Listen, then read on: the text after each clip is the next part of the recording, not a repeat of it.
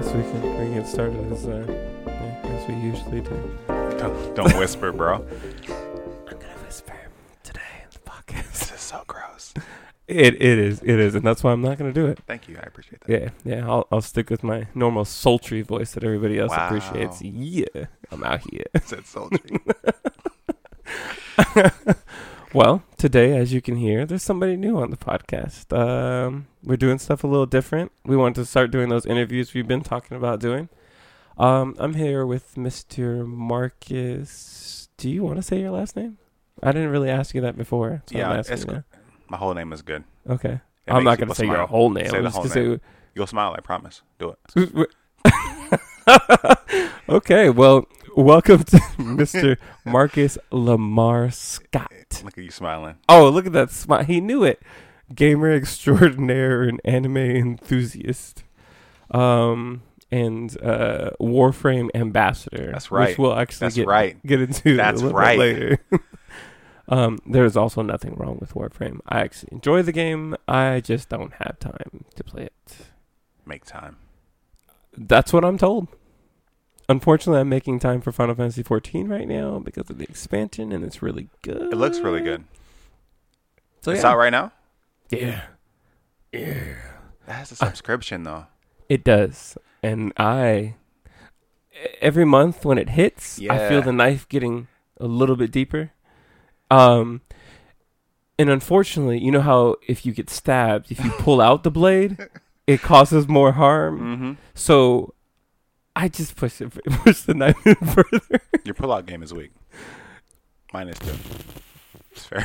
I wasn't going to make a comment about. Okay.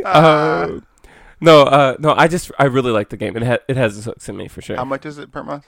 They actually have two tiers, so it's the $12.99, I think, a month, or you can pay, and that's just one character on each server, or you can pay like $14.99 for like 8 characters or something like that on each server. Is that the only difference?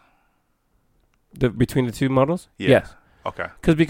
Okay, so was not where I planned on going, but anyways, that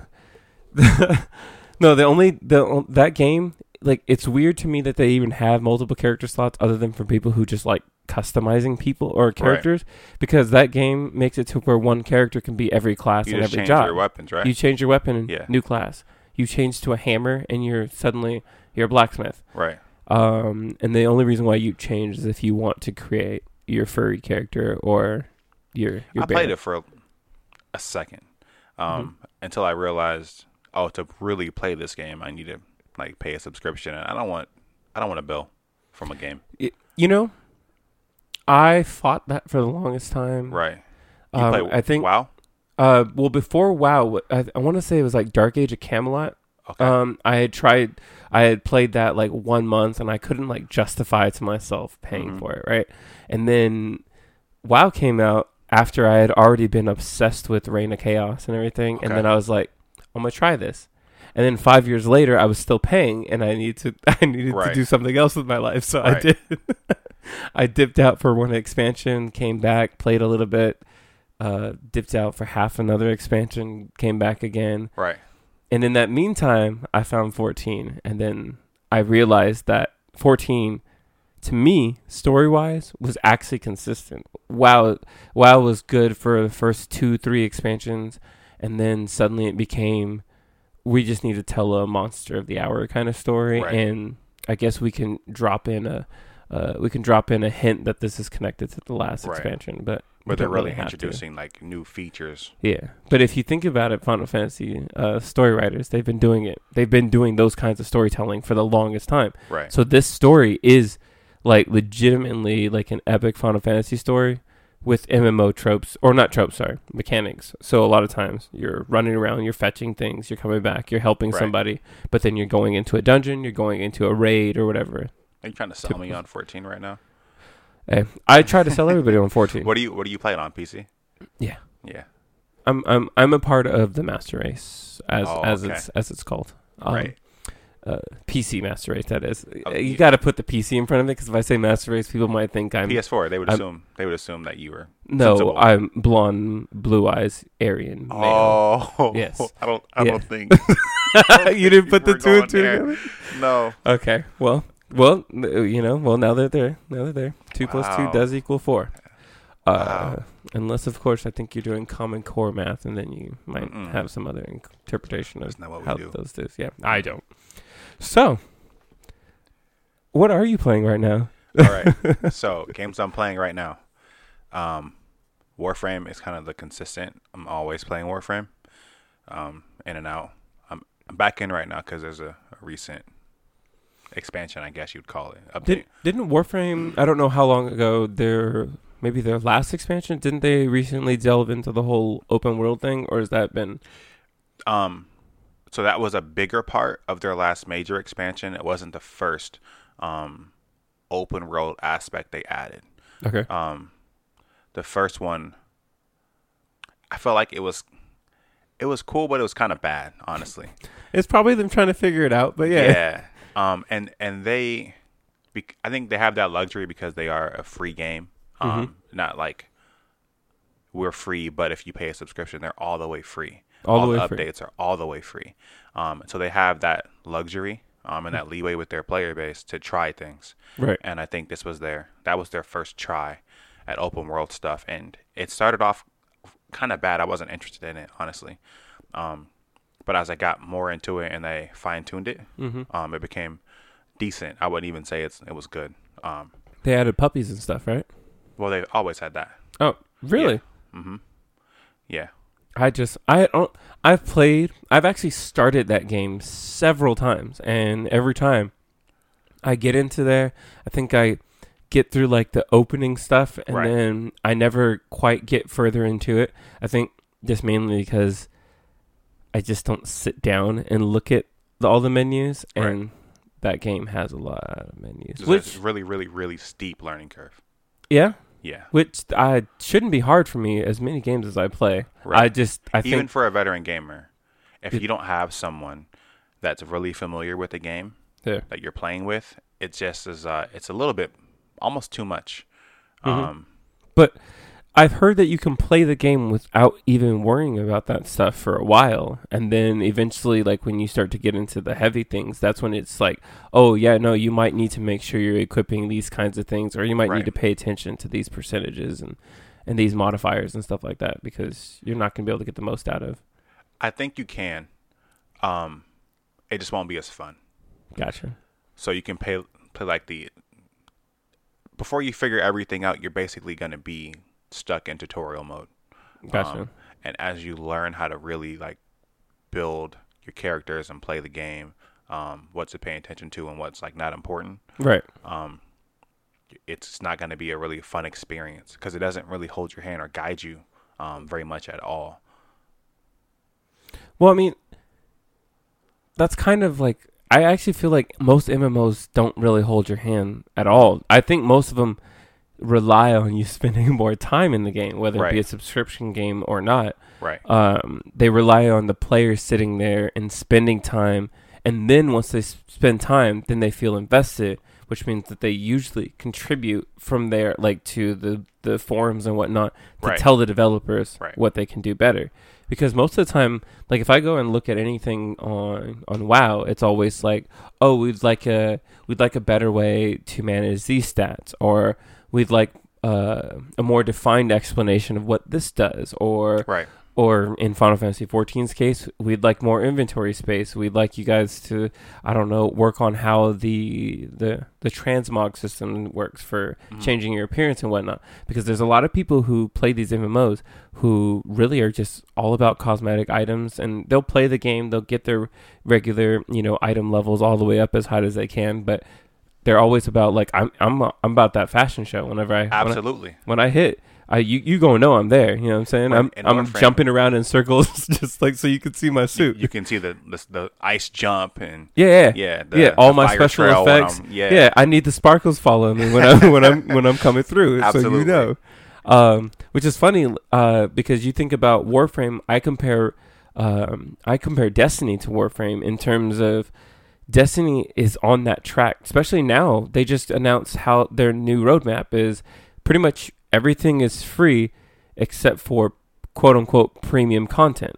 They're trying to do this thing where like you can, if you buy the base game Right. or It's if free you to were play. given the base Yeah. game, you can play the game and you Right. can actually play all the way through. Right. But then there's going to be premium raids and premium like scenario stuff or whatever. Right. But they're trying to make the base experience is all free. Right. And technically, I mean, we played it. Yeah. The base experience was really fun, Agreed. but then it wasn't. So I don't know. I mean, considering all the new content they've been adding to the game, it might be getting more fun. And now that Activision's not telling them they have to make a Destiny 3, I'm assuming they're gonna make a Destiny 3.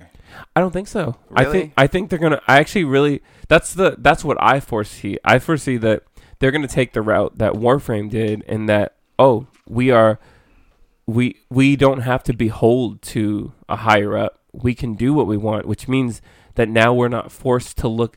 Technically, we don't have to pay as many people. We're not worried about a higher up making a millions of dollars while we make pennies. And so now all we have to do is maintain what we have, and then if we feel that we can make more, then we will. But it's easier to maintain a current game than Right. it is to create a new one. Right.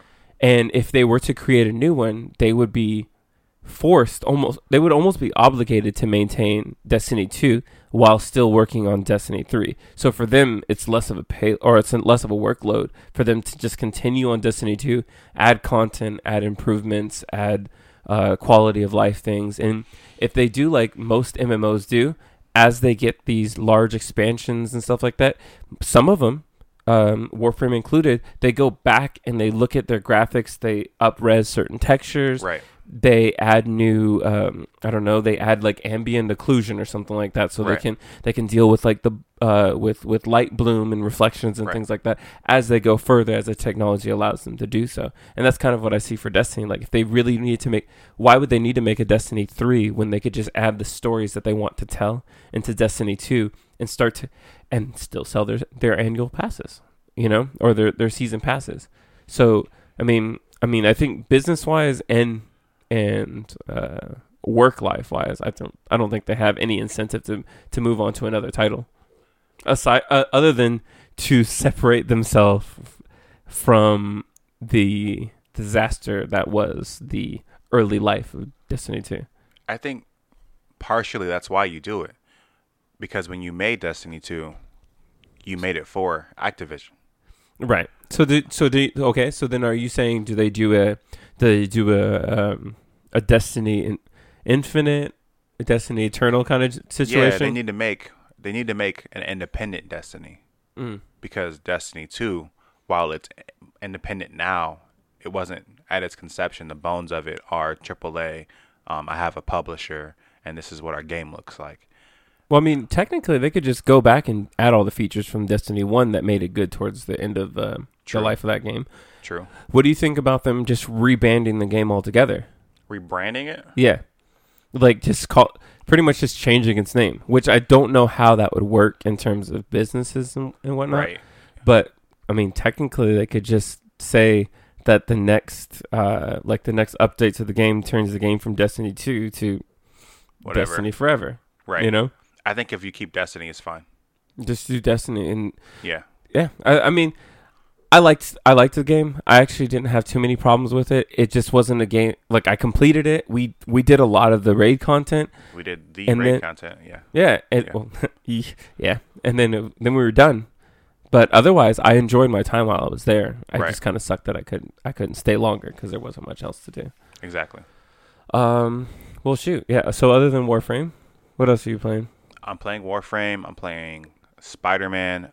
And I'm playing Borderlands through the whole franchise.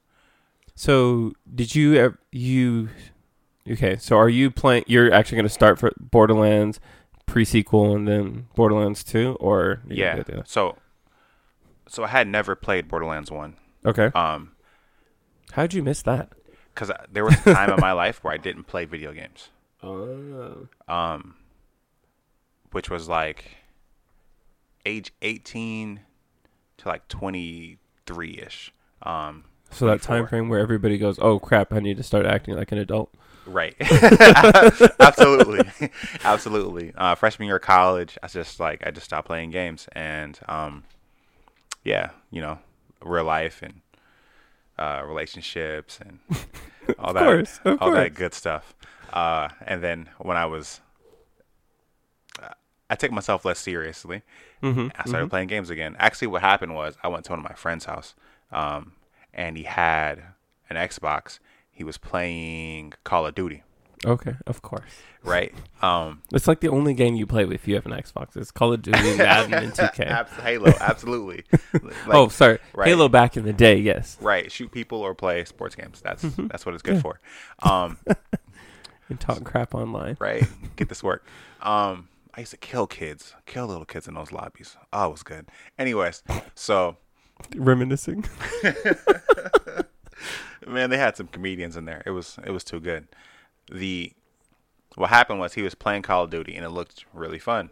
So I sucked at first. He let me play. I sucked, but it was that challenge. Like I'm competitive. I'm gonna get good at this, right? And so you ain't gonna beat me. I would go to his house just whenever, not to see him, just to play Call of Duty.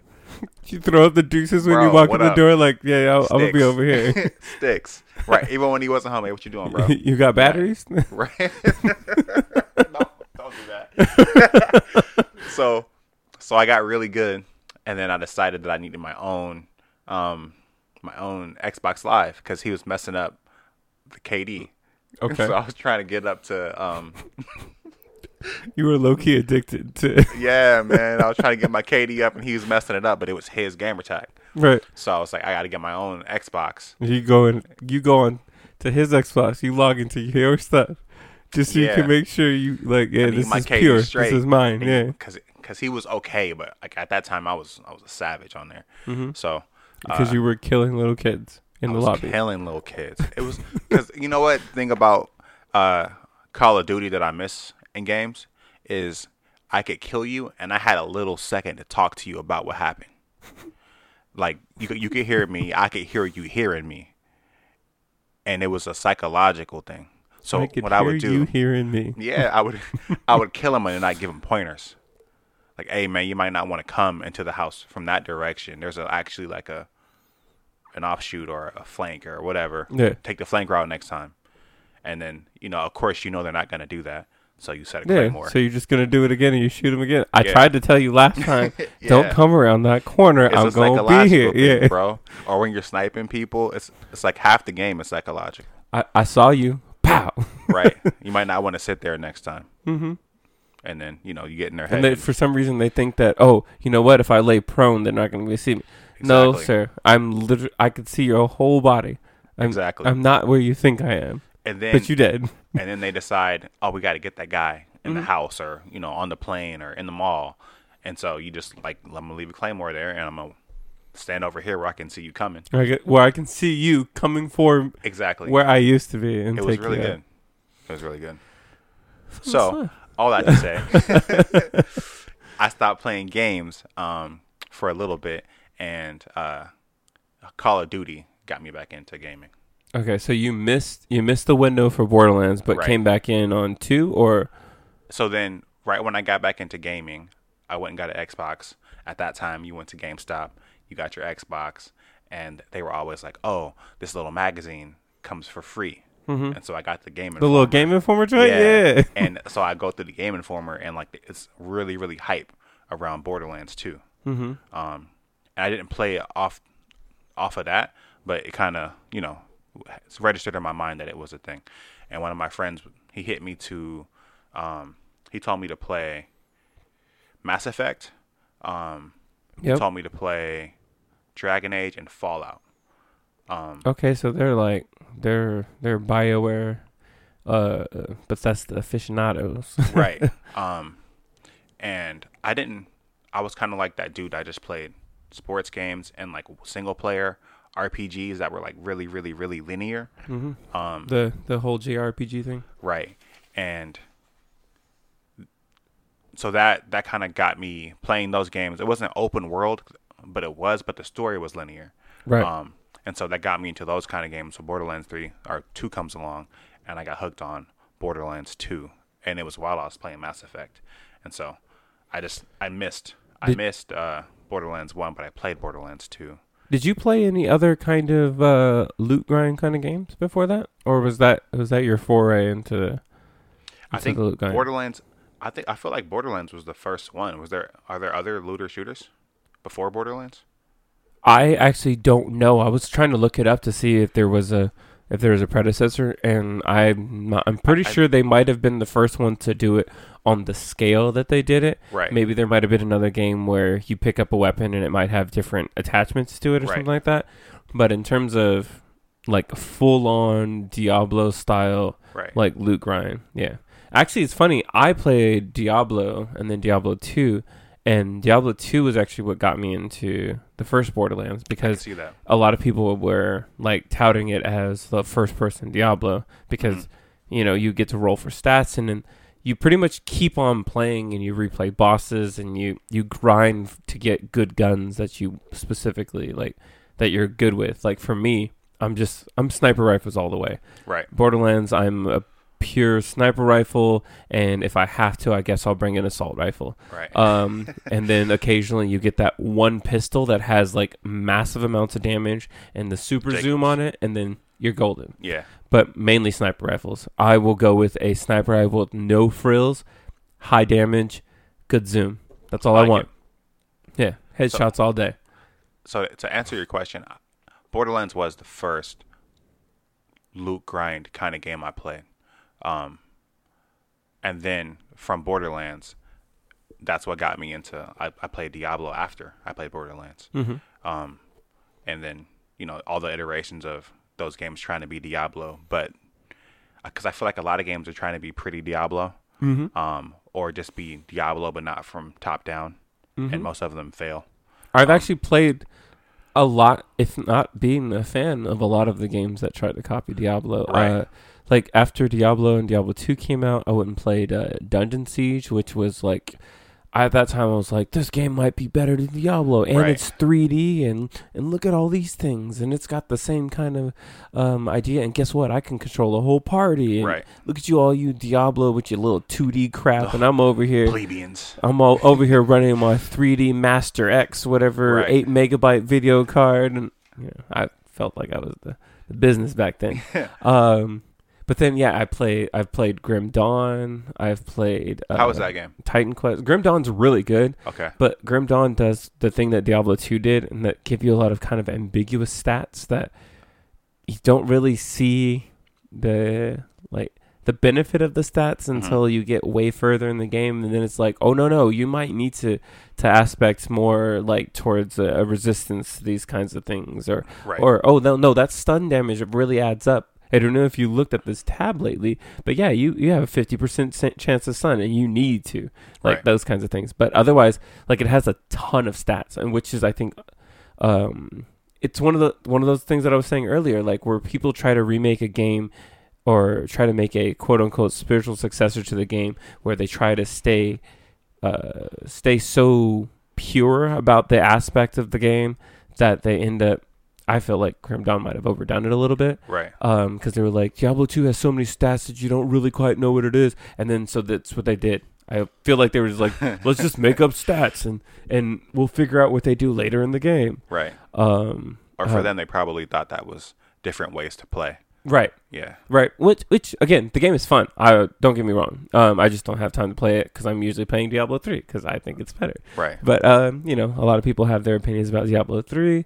Titan Quest, which was a good game, which got suddenly revived out of nowhere when they got bought by Nordic THQ, whatever the company is now. They remade it, or they re-released it, and luckily I'd already had my copy of the game, and then they came out with 2 expansions now for that game, which was it's crazy to me, a game that old back.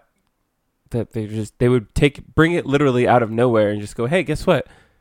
We heard you guys kind of like this game. We're gonna continue development on it. Didn't Grim Dawn just came out with another expansion too, Forgotten Gods. Yeah, I haven't even bought the second one because I haven't beaten the first game. So for me, I only buy expansions once I'm done with the game. That makes especially sense.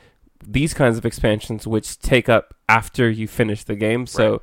like, if it was one of those mid-scenario kind of expansions, then yeah, you buy that up front if that's Like the kind of thing you're into. kind of thing. Like a peripheral kind of story. Is that Yeah, what if you- it's like the story that explains one of the main villains that eventually you're gonna kill anyways, that kind of thing. And then so you go and take on that. But this one's like, no, as soon as you get done with the game, it kind of does the same thing that Diablos did, where the expansion's picked up right when the game ends, and then it moves on to the next thing. You moved your phone off the table to make sure it didn't vibrate, and then Right. mine is the one that vibrates.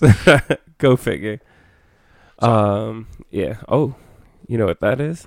It was actually plans for Comic-Con in 2 I like weeks. They were trying to figure out where I'm gonna stay at. But yeah. So, okay. So we talked about Borderlands. Before you move from Borderlands Diablo. Mm-hmm. So when I say copies, I don't just mean spiritual successors or like one for ones. So like a good example is Path of Exile is like a 1-for-1 of Diablo 2. Yes. Very good game too, but another one of those ones kind of like Warframe that you can play the game, you can start it, you can get into it, but the moment if you really want to get into it, it's Right. going to require some research. Right. A friend of mine explained it as such. He said that the game is Diablo 2 for people who love Diablo 2, but also love the pain that it caused. Right. And like that's what Path of Exile they like really honed in on because I of agree. the permanence of your choices and because it's such a like you have to plan your journey and It's that's what so he was hard saying. to go back. Like, Yeah. Yeah. He was like you can wait for a new like content expansion and then that's when you'll People do that. yes. Yeah. But he's like there's websites. I think their own website actually provides a planner Yeah. to allow you to know what path you're going to There's take. multiple. Yeah. Yeah. It's that And deep. so he was like, do that before you play the game. Some people don't want to do that, You but shouldn't because it'll take the fun away. it took the fun for me, but I still have played the game. Right. I think on PC I might be literally like one or two like scenarios away from the ending of the game of the first part of the first Right. game. The story. Yeah. Yeah. Because I know that once you play the story, then you play it again, and then it goes further, right? Well, you play the story Mm-hmm. up to a point, and then the story continues, but you kind of have to backtrack. Because you have to level to the new content. No. But in the story, something happens that affects everything you just did. So in progressing through the story, some of the next acts are backtracking through places you just came, but they're not. The places look different, and you're gonna go through different angles, kind of like Metroid style backtracking. Metroid style backtracking?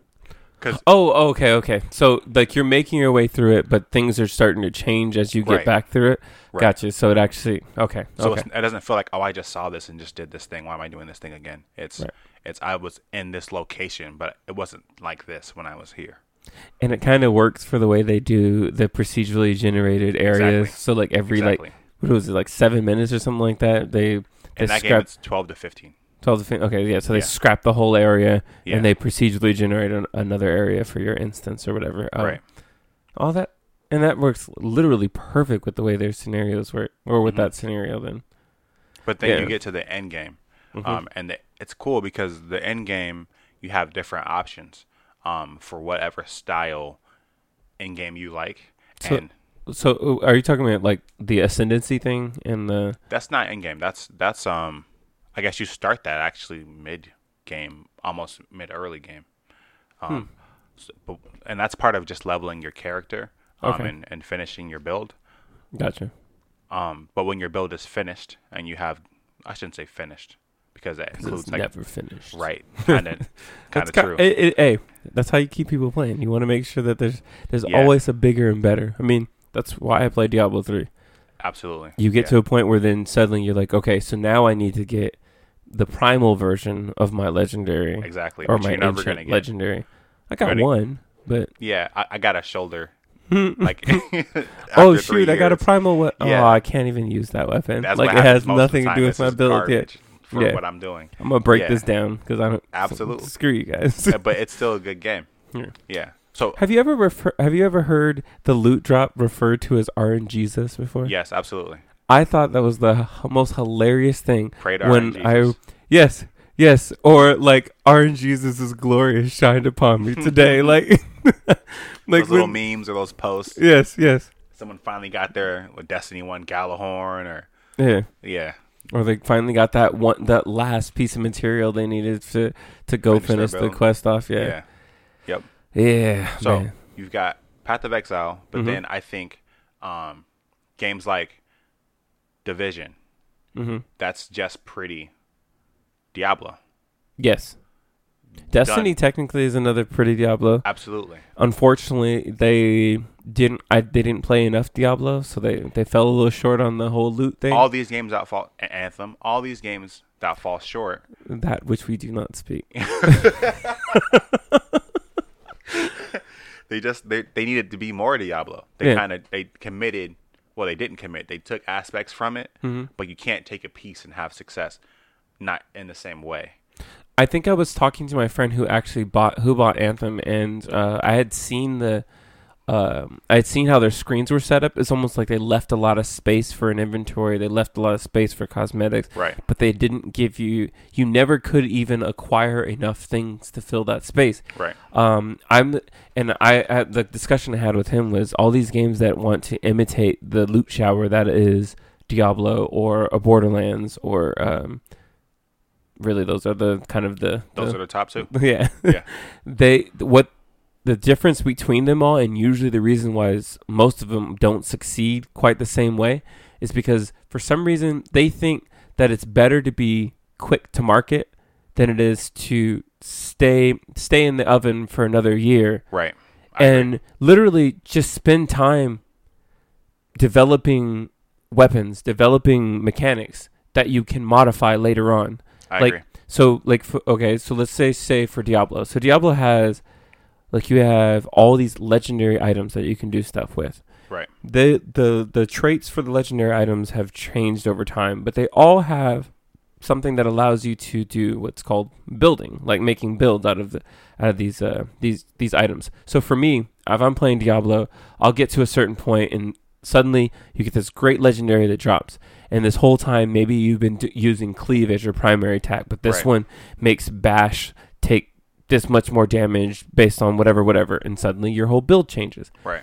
I had thought about that for Destiny and Anthem and things like that. And I was like, why don't they just do this kind of thing? You know, every time you shoot this, you do this. And then somebody told me, well, they do have it. And I was like, oh, okay, they have an aspect of that. The problem is you don't have enough skills to modify. So you're already one thing down. Exactly. Diablo has at least 6 skills on the bar that are active at all times. Right. Per character. Per character, yes.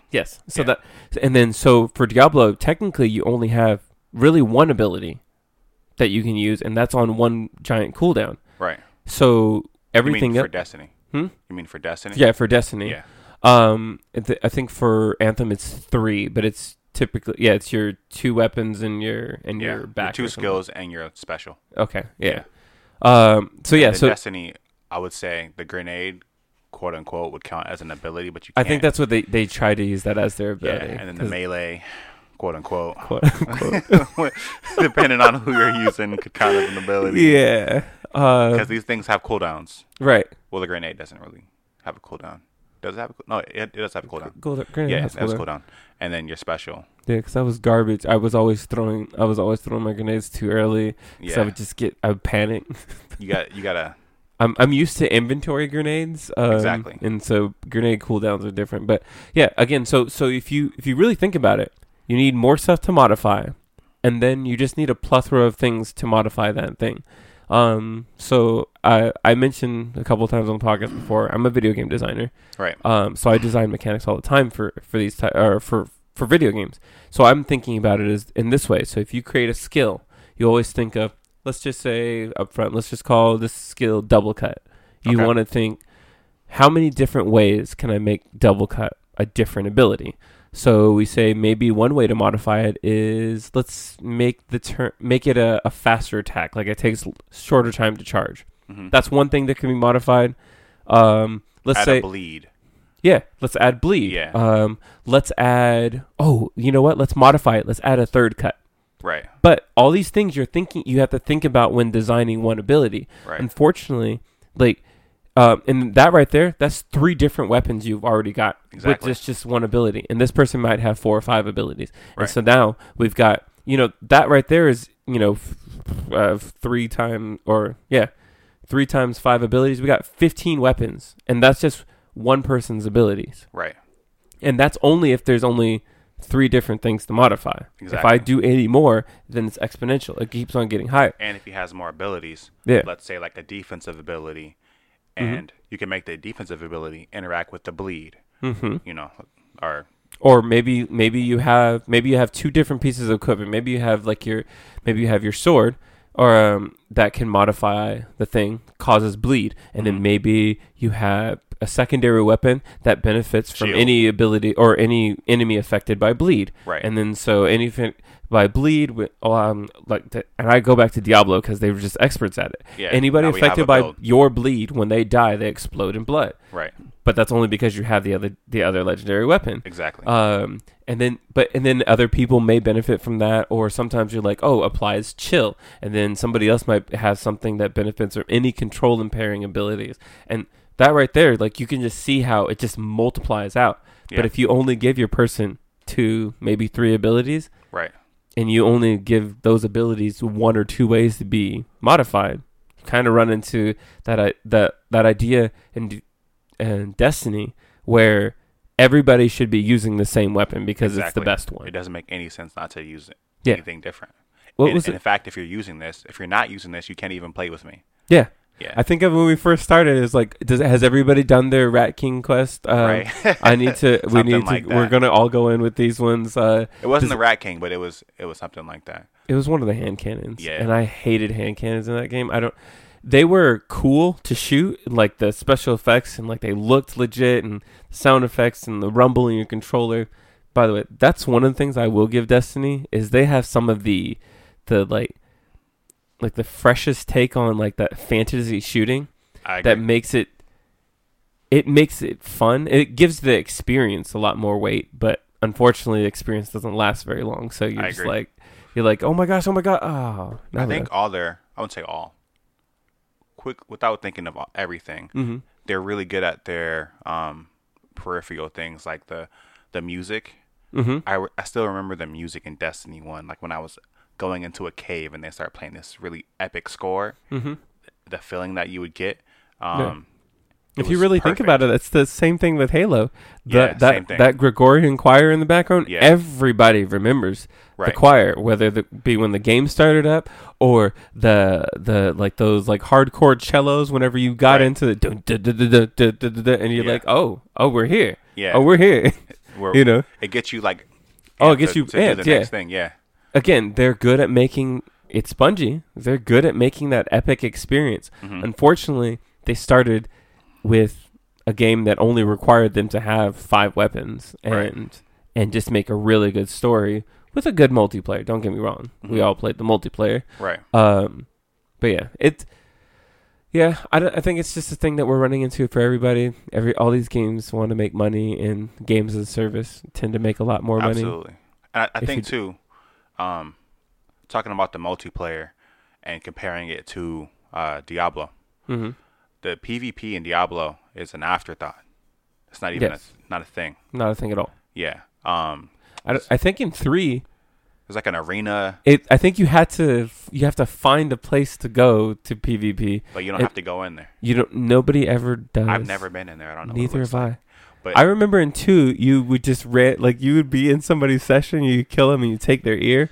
You just have an inventory Stop. full of ears. Yeah, and is that the string of ears accessory? And that's probably why they Okay. made that belt. That's and, cool. Yeah, I which didn't even- mean, it's pretty cool though, right? Yeah, Agreed. I like what Agreed. they did there.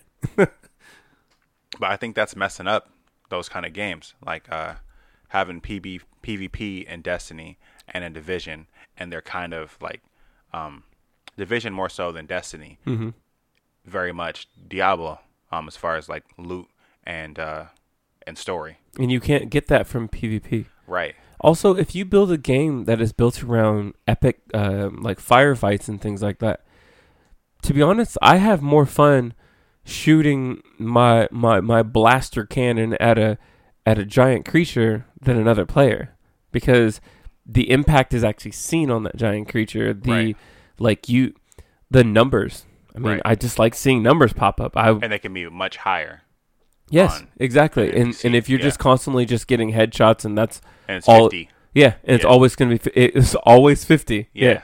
Whereas think about Borderlands, which again we always say they did it right. Right. The numbers just start going from the damage number on your gun, like when you're looking at the stat sheet for the gun, they go from being, okay, this gun does about 72 damage, and then Right. goes up to 100 something damage, and suddenly you're just, like, as you're leveling up, you're getting to a gun that says like it does 1.6 million damage, and then Bro. when you start shooting people, you're seeing just the numbers fly all over the Everywhere. place, and that's all you want to see. That's all we want to You can see. hit. I was playing Melee Zero the other night, Okay. and I hit damage cap. Off someone's head falls off 9s just across the screen, Really? bro. What level are you in? 80. Like 80? Okay. done all the things and Oh, see, okay, so funny, in Borderlands 1, I beat that, never played it again, right? okay. I'm not a huge fan of their expansions, or I wasn't a huge fan of the expansions. I bought all the expansions for 2, Okay. and I finally beat 2 earlier this year. I had been apparently, I didn't realize I had played so much of the game. I actually thought I had beat it already. But I had played so much of the game, and I was like one chapter or like one quest away from beating the game. And I just hadn't gone down into that area to fight the big thing. Oh, I was okay. sitting outside. I think maybe I That's thought I needed crazy. to level or whatever. And then I played and I beat it, and I was like, well, his head is gone. Like, and then I was like, oh, that was pretty fun. Also, another big epic monster. I had more fun fighting the thing that was jumping all over the place the than little anything. the little like Billy Mongs and stuff like that. Yeah, Bullymongs are fun. Actually, Yeah. I like popping creatures. It's like fun when you like actually explode them and whatnot. But Got you. but yeah, then I played like immediately after that. I was like, I can't get enough of Borderlands. Apparently, I'm back. You play know? with Zero, I'm assuming. Yes, I did, Sniper, because Zero. I'm sniper. Okay. Yeah. And then I went on and did the Scarlet, the pirate one. Yeah. I did that one. By the way, one of the things I wanted to mention about Borderlands as well is that they have probably one of the greatest self-referential humor in video agree. games. I think, like, I know there's some people who are like, oh, it's a little crass. It's just kind of, it's just like whatever. It's a weirdo, dirty humor or whatever. I'm like, it's actually just Borderlands humor, and it is Right. funny. Also, you're here for entertainment. Why are you being Yeah. judgmental about the I wouldn't humor? say it was weirdo. I could see why someone would say that, but I would disagree. I think it's like approaching that, but it doesn't commit. I'm fully sure to they that. actually have comedians on that payroll. There's no way they don't. Yeah. They, like you said, right up to the point of being crass, Right. and then they take a step back, and they just stay right there. It's really refined. Too, Yes. Which Yeah. is why I agree. I think that they do have comedians helping their writers, or maybe the Or writers maybe are they just- are the writers. Yeah. Yeah. Yeah. Because, and I know they have like Tiny Tina. One of the best characters in that game. Right. But I'm pretty sure she was a YouTube personality before. Really? And they Yeah. just kind of like converted her over to Yeah. the game And and said, "Do you think?" the dude, and I know in Borderlands 3, one of the voice actors was a YouTube personality too, and he's going to be the playable character Flack. Really? Yeah. Oh, so they pretty much said, you know what? You guys like us because of the personalities we employ, but these aren't fake. Right. We're writing these based on people and having them play. I don't know if the character's based on like their YouTube personalities. Oh, right. But those are the voice actors, and they're not like, they're not.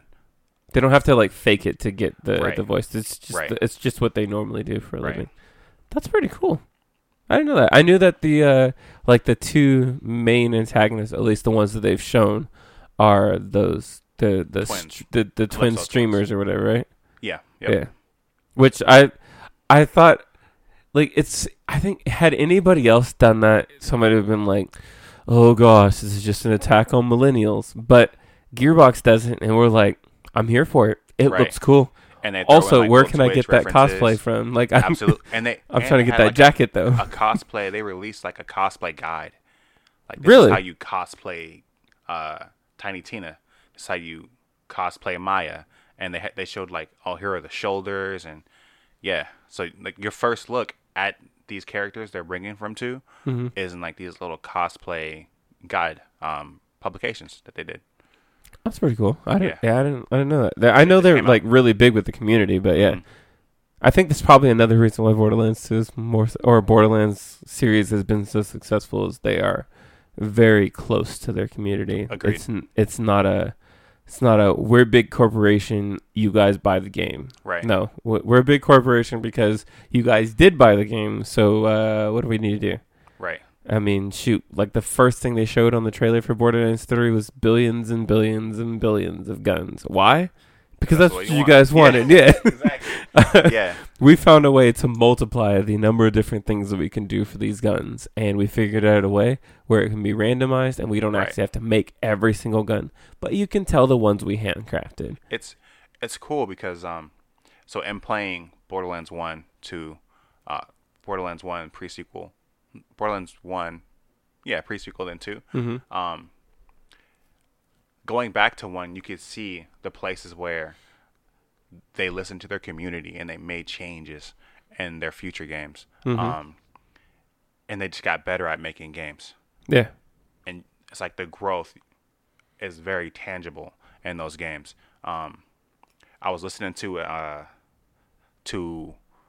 documentary on Warframe a while ago, and one of the community managers was saying that you have to listen to your community in order for your community to grow with you and you don't stagnate. But at the same time, you have to give your community things they weren't even asking for, right, to surprise them. Right. As long you need to be listening to your community, but you also need to be a game developer. Don't stop don't stop developing because, well, we need to adhere to the community. You still need to. You got to innovate. That's the reason why they came here to start with. And yeah, and they want you to continue. Definition of like pandering versus innovation. Pandering is just like, I'm only going to do what you asked me to do and nothing else. Yeah. Yeah. Well, I mean, if we look at it, the ones that are successful in the games as a service models, those are all the ones that you can see that they add things that nobody would have ever thought to ask for. Agreed. And then they keep on innovating, and somebody said, hey, it's a little hard to get to these kinds of things in this menu. Cool. Here you go. Now, if you look at while you're on this menu and you press the X button, it brings up this one too. Just so you can see these side by side or whatever. Anthem tried that, but it's too late. You know what? Here's the thing.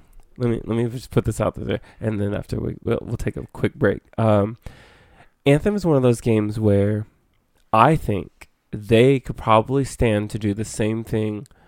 Also, Fallout 76. I'm gonna lump them in there. Okay. I think they could stand to do the same thing that Final Fantasy 14 did. Which by the game, it came out real strong. They were like, "Yeah, we out here." The game was horrible. Nobody liked it. It didn't work. Frame rate was horrible. Graphics were 14. Yeah. Okay. Graphics were horrible, or they were good, but they wouldn't run on any modern machine at the time. Apparently, they put too many polygons in a flower pot, and it just throws everything off. Bro, I'm telling you, it was hilarious how bad that game was. I didn't buy it back then. I just got to see the failure that it was. Before it was on consoles? Before it was even really released. Okay, gotcha. So then what happens is they were like, crap. Okay, guys, you guys may not like this, but we're going to shut the game down completely. And then they took it back for 2 to 3 years. They worked on it. And they re-released the game as what we know now as Final Fantasy XIV: A Realm Reborn, right, which is literally Final Fantasy XIV version 2.0. And so they took everything from the first one. They actually wrote a story that canceled out the first part of the game. They're like, so what happens is, a thing like a meteor hit. They did a retcon in a video game. Yes, and the thing is, it works perfect because now the story based on that retcon is perfect. The story is perfect. The graphics are like really, really good now. The battle system's way better because they were trying to mimic their old battle system, which people liked, but it was only good for the time. Innovations come further. Right. So do you. So they learned a lot of things. The game ended up being that much better, and now I believe they are on par with, if not more, subscribers than like a World of Warcraft. Yeah. Because they listened, they apologized, and I think it's like one of those weird things where maybe some companies couldn't do that because they don't have the money or the capital to That's do what I was it. going to say. Yeah. Right. I mean, Or the fan base. Nor the fan base to stick around for a failure like that. Yeah. But I think BioWare does, and I think Bethesda does as well. And I know Bethesda's they're trying to come out hard and fast with all of the new content and stuff, but Anthem is doing the slow drip, and I think they would benefit more from shutting down the game and not having people on it, and then so they can work on it in-house, do their fixing, and then come back with all the things they'd actually planned on doing. Unfortunately, being owned by EA, I don't think that's ever going to be a possibility. And like when you leave a stagnant game out there without the stuff, you're tarnishing your reputation. Yeah, it's like it's molding now. Like you're not putting it back in the airtight container to preserve the freshness of the old game. Right. And then your name. BioWare has been, I swear EA is just dragging BioWare face first through the mud. Right. Without any regard for the legacy that comes with that company. Right. It just really sucks. Like, well, first off, to your point, I think it's a good idea. I have never thought of that. I didn't know that happened with Final Fantasy 14. It's funny. There's a lot of people because I don't know a lot of people that do play it, but obviously a lot of people do. Right. It's just one of those games that kind of slid under the radar, and then they were like, let's take care of this. But yeah, it's one of the stories I always look to for like at least the framework of what some of these companies could benefit from. But again, like that'd you're be saying, a really good idea. capitalize. They should probably shut it down because the gameplay in Anthem is really fun, but that's the only thing that is done well. I feel like the bones of what a looter shooter is supposed to be, really, really, really broken in that game, and they just need to completely rehaul it and keep the gameplay. Right. And scrap everything. The menus are bad. Like, whatever makes this a game. So they're bad, but they look beautiful. Kinda. Because the things, when they work, when everything floats into place like it's supposed to. But right. When I'm not getting blue screened, which it doesn't. That's not fair. It doesn't happen anymore. But they released it that way. So yeah, I think there would be an uproar if something like Anthem shut down. Even though I don't think so. I think because the game is. Like, everyone knows it's broken. Yeah. And people are still waiting to, like, get the return on the investment. And so they're not going to play it while it's broken anyway. So exactly. Shutting it down and not having to maintain servers and just all those people just working on the game, optimizing the netcode. I remember watching my friend and just nobody being able to stay in a session. Like, It was just that bad. Yeah. I mean, shoot, I get... Yeah. That part of it doesn't happen anymore, but... So you can play it without getting kicked off. Mm-hmm. But there's a couple really big problems. And you kind of talked about it earlier with the things that looters do right. Mm-hmm. I think in Anthem, there's way too many times where you stop playing the game and see what you got and realize you don't have that much. Whereas like Diablo, you can just keep playing. Yeah. Oh, I'm going to go grind greater rifts. I'm going to go do bounties. You don't have to really stop that much. Right. It's different. I think it's kind of different for Anthem because I feel like BioWare wanted so badly to make a BioWare game. Right. But EA told them they had to make a game as a service. A Destiny game. And they're like, we have to figure out how to meld the two. Right. And I think the thing they could benefit from would be something similar to, not Final Fantasy XIV's plan other than shutting down, but making it to where the story is really, really important in that you can't even unlock the dungeons and raids in Final Fantasy 14 unless you play through the story. Right. All of them are associated directly with the story. So if anybody has gotten to a dungeon or raid, it's because they're at that point in the story, which means they've already, like, for a BioWare game, everybody wants the choices. They want the love stories. They want the world-changing events. No sex. The there's parties. No sex in that game. They want the sex with any NPC they can talk to. That's what you sign up for. Yeah, where are the blue people at? Bro. There's no blue people. There's no sex. There's nothing. There's no romance. I should say romance, right? Is this kid friendly? Technically, yes. Okay. Sex ed out here. It is what it is. There's no romance in that game. Yeah. And when you're playing a BioWare game, it's like part of the expectation. You're looking at NPCs like, oh, I wonder how this is going to go with their... One of the first questions a lot of people asked about Cyberpunk, like the moment they announced it was coming out, I was like, so who can I romance though? Yeah. Yeah, because you establish a precedent that your company does good at these things. They want, and you're creating another RPG. Yes, ma'am. I would please like to romance anybody I would please. There's like YouTube reviews on just that part of BioWare games. Mm-hmm. Yeah. Mm-hmm. Yeah. I think they could benefit from just making a hardcore story where the things that you would be able to play with other people would be like Destiny public event kind of things, right? And then like the raids in the dungeons. I was actually talking to my friend who was playing Anthem. I was like, they could benefit greatly from making these dungeons. Dungeons don't have to be crazy long, crazy sophisticated like Destiny does, because Destiny, they have their very specific way that they do things, and it's cool. I'm not the biggest fan of it. When you say Destiny dungeons, what do you mean? I'm talking about how Destiny just has it where you're like replaying those parts of the scenario with special like circumstances. Strikes, yeah. Okay. So strikes would be the kind of dungeons of Destiny, right? And then raids are the raids. Mm-hmm. But even then, all of it's about puzzles and mechanics and all this other stuff.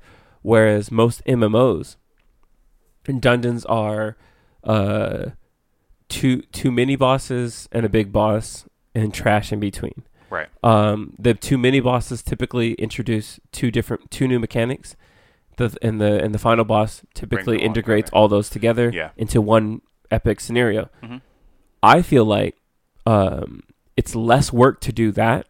It's still as fun, and at the same time, if you're going to be a loot shooter and if you're going to have the shower of different guns that you may or not be able to use, that's the perfect way to deploy them without having to give the exact scenario as to why you're there.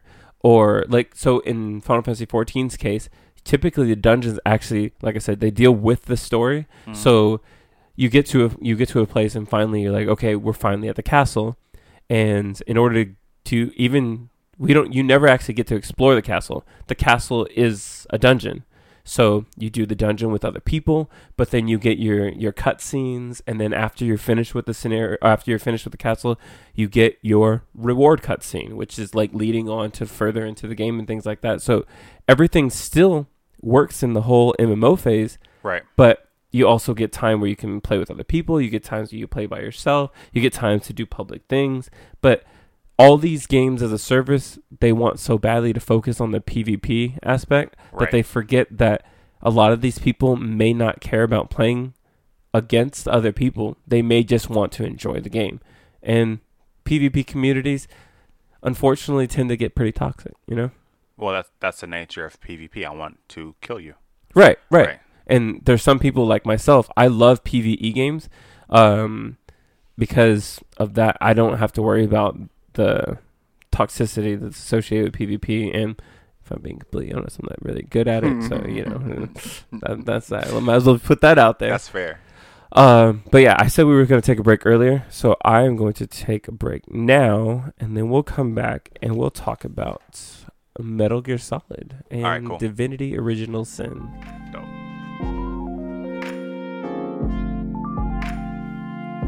And we are back. So that first segment was almost an hour long, and we haven't done segments like that on this podcast.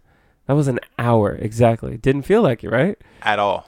That's actually the reason why in the first season of this podcast we were running 2+ hour episodes, and I think our Star Wars episode was over 3 hours. We didn't. we didn't realize we had all the stuff to talk about. Right. Hey, but when you're talking about like your hobbies and your loves in life, which For is sure. just, yeah, you can talk forever. But speaking of loves and hobbies and whatnot, I think we're gonna come back and we're gonna start talking about what your favorite game franchise or even just favorite games are. Okay. So, my favorite gaming franchise, Mm-hmm. by far, I'm not gonna say it's the best one, but my Okay. favorite Okay. gaming franchise by far is Metal Gear Solid. I shouldn't say Metal Gear Solid. The Metal Gear franchise is my favorite Mm-hmm. gaming franchise. I started playing that game. I played Metal Gear Solid, the one on PS1, Mm-hmm. when I was like 10 or 11 years old. And before that, I played games like Spyro, Crash Bandicoot. Those are great games, The greatest. right? Like I played, It's I so played classic, Spyro. man. Yeah. I played Spyro and I beat it the same day I got it. Do you remember in that era of playing demos? Yes. Like, yes. I would have never known what Crash Bandicoot was had it not been for like the PS Underground demo right. disc. You got it in the mail. Yeah. Yeah. Spyro, another same game. thing. Yeah. There was a couple of skateboarding games that I played. Yep. There was the one that had like the tapes that you got, and it went when you got the thing. Oh, what game was that? I can't Don't do remember that what to it's me right now. called, man. Oh, bro, it was so. It was wasn't such a Tony classic Hawk. No, it game. wasn't Tony Hawk. It was definitely not Tony Hawk. It was. I I don't remember what it was. I don't remember what it was I know what either. you're talking about though. Yeah, man. So many games. Oh, what was the other? The Neversoft game that they're remaking now. Or the one with the skullhead knight guy with the sword. Neversoft. Are you not talking about? Is it free? Mm-mm. I'm not sure. Anyways, it was like all these classic platformer games Mhm. that all had demos on PS1. That I think I discovered more games in the PS1 era because of that. Like, I agree. yeah. That's Also, kind of how I played, because games just came with demo disc. Mhm. And that's how I discovered them. I didn't like see a commercial or anything like that when I was a kid. I played the demo. Yes, there was somebody that told me like, oh, I would have never gotten to the Final Fantasy series had I not played. Was it like Brave Fencer Mashumi or something like that? And it had a demo for Final Fantasy VIII. Absolutely. And then they were like, yeah, I fell in love, and I had to go buy the game. And I was like, okay, that's how I why played aren't Final we still Fantasy doing II. demos? Yeah, Like, what's going on, guys? because we don't want it to give you anything for free. That's why. But this is an act of giving you something for free and then making you pay for the rest of the experience, which is technically the practice we already do. Agreed. But I It's didn't give it to you DLC for free. culture. Huh? I didn't give it to you for free. You played it for money, Mm. and then I gave you the rest of it for money. Yeah. I give you the hamburger Right. with no hamburger. Just the buns. Just And I just charge the you for them buns. And I The charge buns you for cost the money. bun. $60 for them 60 buns. bucks for them buns. And if you want the hamburger, you're going to pay for it. And you know what? 40. I'm going to nickel and 50. dime you for the tomatoes and the Absolutely. and the cheese and the what else do people put on hamburgers? I think pickles? Ketchup. Oh yeah, ketchup. There's some Mustard. barbecue sauce. That's kind of nasty, but I don't use mustard. But I don't use mustard. some I people actually do. do the barbecue and like mayonnaise. Oh, it's so good. Yeah, I agree. If you mix them, Yeah. absolutely. Yeah. Yeah. So that has nothing to do with Metal Gear Solid, but It has everything But yeah. to do with Metal Gear Solid. well, you said that you played the PS1 Metal Gear Solid. The only Metal Gear Solid I played, or the first one I played was, well, I guess I did play PS1 one. Mhm. Only a little bit. I think I played it at a GameStop on a demo disc. Like, also, Do GameStops do that all anymore? right. You can come in and play. I don't know. But So RIP, sad. I haven't been like to GameStop in GameStop and forever. them used to being good. They were the goats at one time. I remember like legitimately going to a GameStop and you look through the shelf for games and you're like, oh, ooh, that one looks cool. Right. And like all the cover art and you're like, you can barely see what the game looks like on the back, but you're like, screw it, I'm going to buy it anyways. It was like library for video games, Yeah. but no one goes to any of those anymore. Mm. That's tough. Both of them died. Libraries can't. I mean, the state funds them, so they can't really die. Yeah, but now they've turned into just computers. Or like it's just rows and rows of computers and like Places to take 2 your shelves kids for to be astute. astute. Yo, I'm a good parent. My kids go to libraries. And then you take them to the library and be, see those over there? We used to read Those those. are books. No, take one off the shelf. Make sure you leave it open so you can put it back in there. But yeah, open it up, smell it. Mm-hmm. Oh, watch out for the edges. You can get paper cuts. What's a paper cut, Daddy? Yeah, that's terrible. Can you get a paper cut on your phone? No. I'm sorry. That's not how it works. It's a paper cut. But okay. We are beyond those things. Exactly. I feel bad for GameStop. Like, I always think of them like Blockbuster and Netflix. Mm-hmm. But like they tried to change, but it was just way too late. And I don't think Netflix got lucky and they dived into their change as opposed to make it an ancillary. They said, no, we're actually going to focus this business and we'll keep this open for the old heads. But we're going to focus. Do they even have discs anymore? I believe they still do have disc rental. Yep. You remember GameFly? I thought GameFly was still a thing. I had wanted to try it a while back, but I don't play enough console games to justify a subscription like that. I had GameFly when they first started, and it was like, I want to say it was like $14 every 2 months. So I was like, when? Right? Absolutely. Give me absolutely my when. discs. Yeah. But I don't know if I haven't seen like a advertisement for it in I haven't decade. seen one either. So I don't know if it's a thing, but I feel like that combination, games going just digital and you being able to just get them if I wanted to pay a subscription for a game and not really own it, I could just $14 a month. Yeah. Like, all the games I want, like that kind of. Well, they're kind of going back to or going to that model now in terms of the like the Xbox Game Pass and PS Now starting to expand their library. And I'm pretty sure by the time the next console generation comes out, technically PS4 games will be considered legacy, so they'll probably start transferring those over to the PS Now subscription and whatnot. And they'll be, I guess because at first the games weren't backwards compatible with PS3. Yeah. Oh, that was another thing I was hearing about PS5 architectures. They're trying to make it as close to or as modular as the PS4's architecture, so that way all games on the PS4 should be able to be played on the PS5 and then be enhanced by the PS5. Right. So they're trying, if anything, this is why PC is the master race. If anything, they're trying to make the programming environment for these consoles the same as they are for PCs. So that when you play a game on any console of the Sony thing, it's just like playing it a very specialized computer. But before, they were so hardcore and they didn't even use the same processors as a main computer would use. Right. It was they were using like ARM processors, like the things that you see in your phone. So they handled calculations different. The CPU architecture is completely different. It's the reason why had like a custom one, like it was like the cell processor. Yeah, but it was something. They literally made it hard for themselves to develop further. Right. Whereas now you can see the architecture is leaning further and further towards just building mini PCs.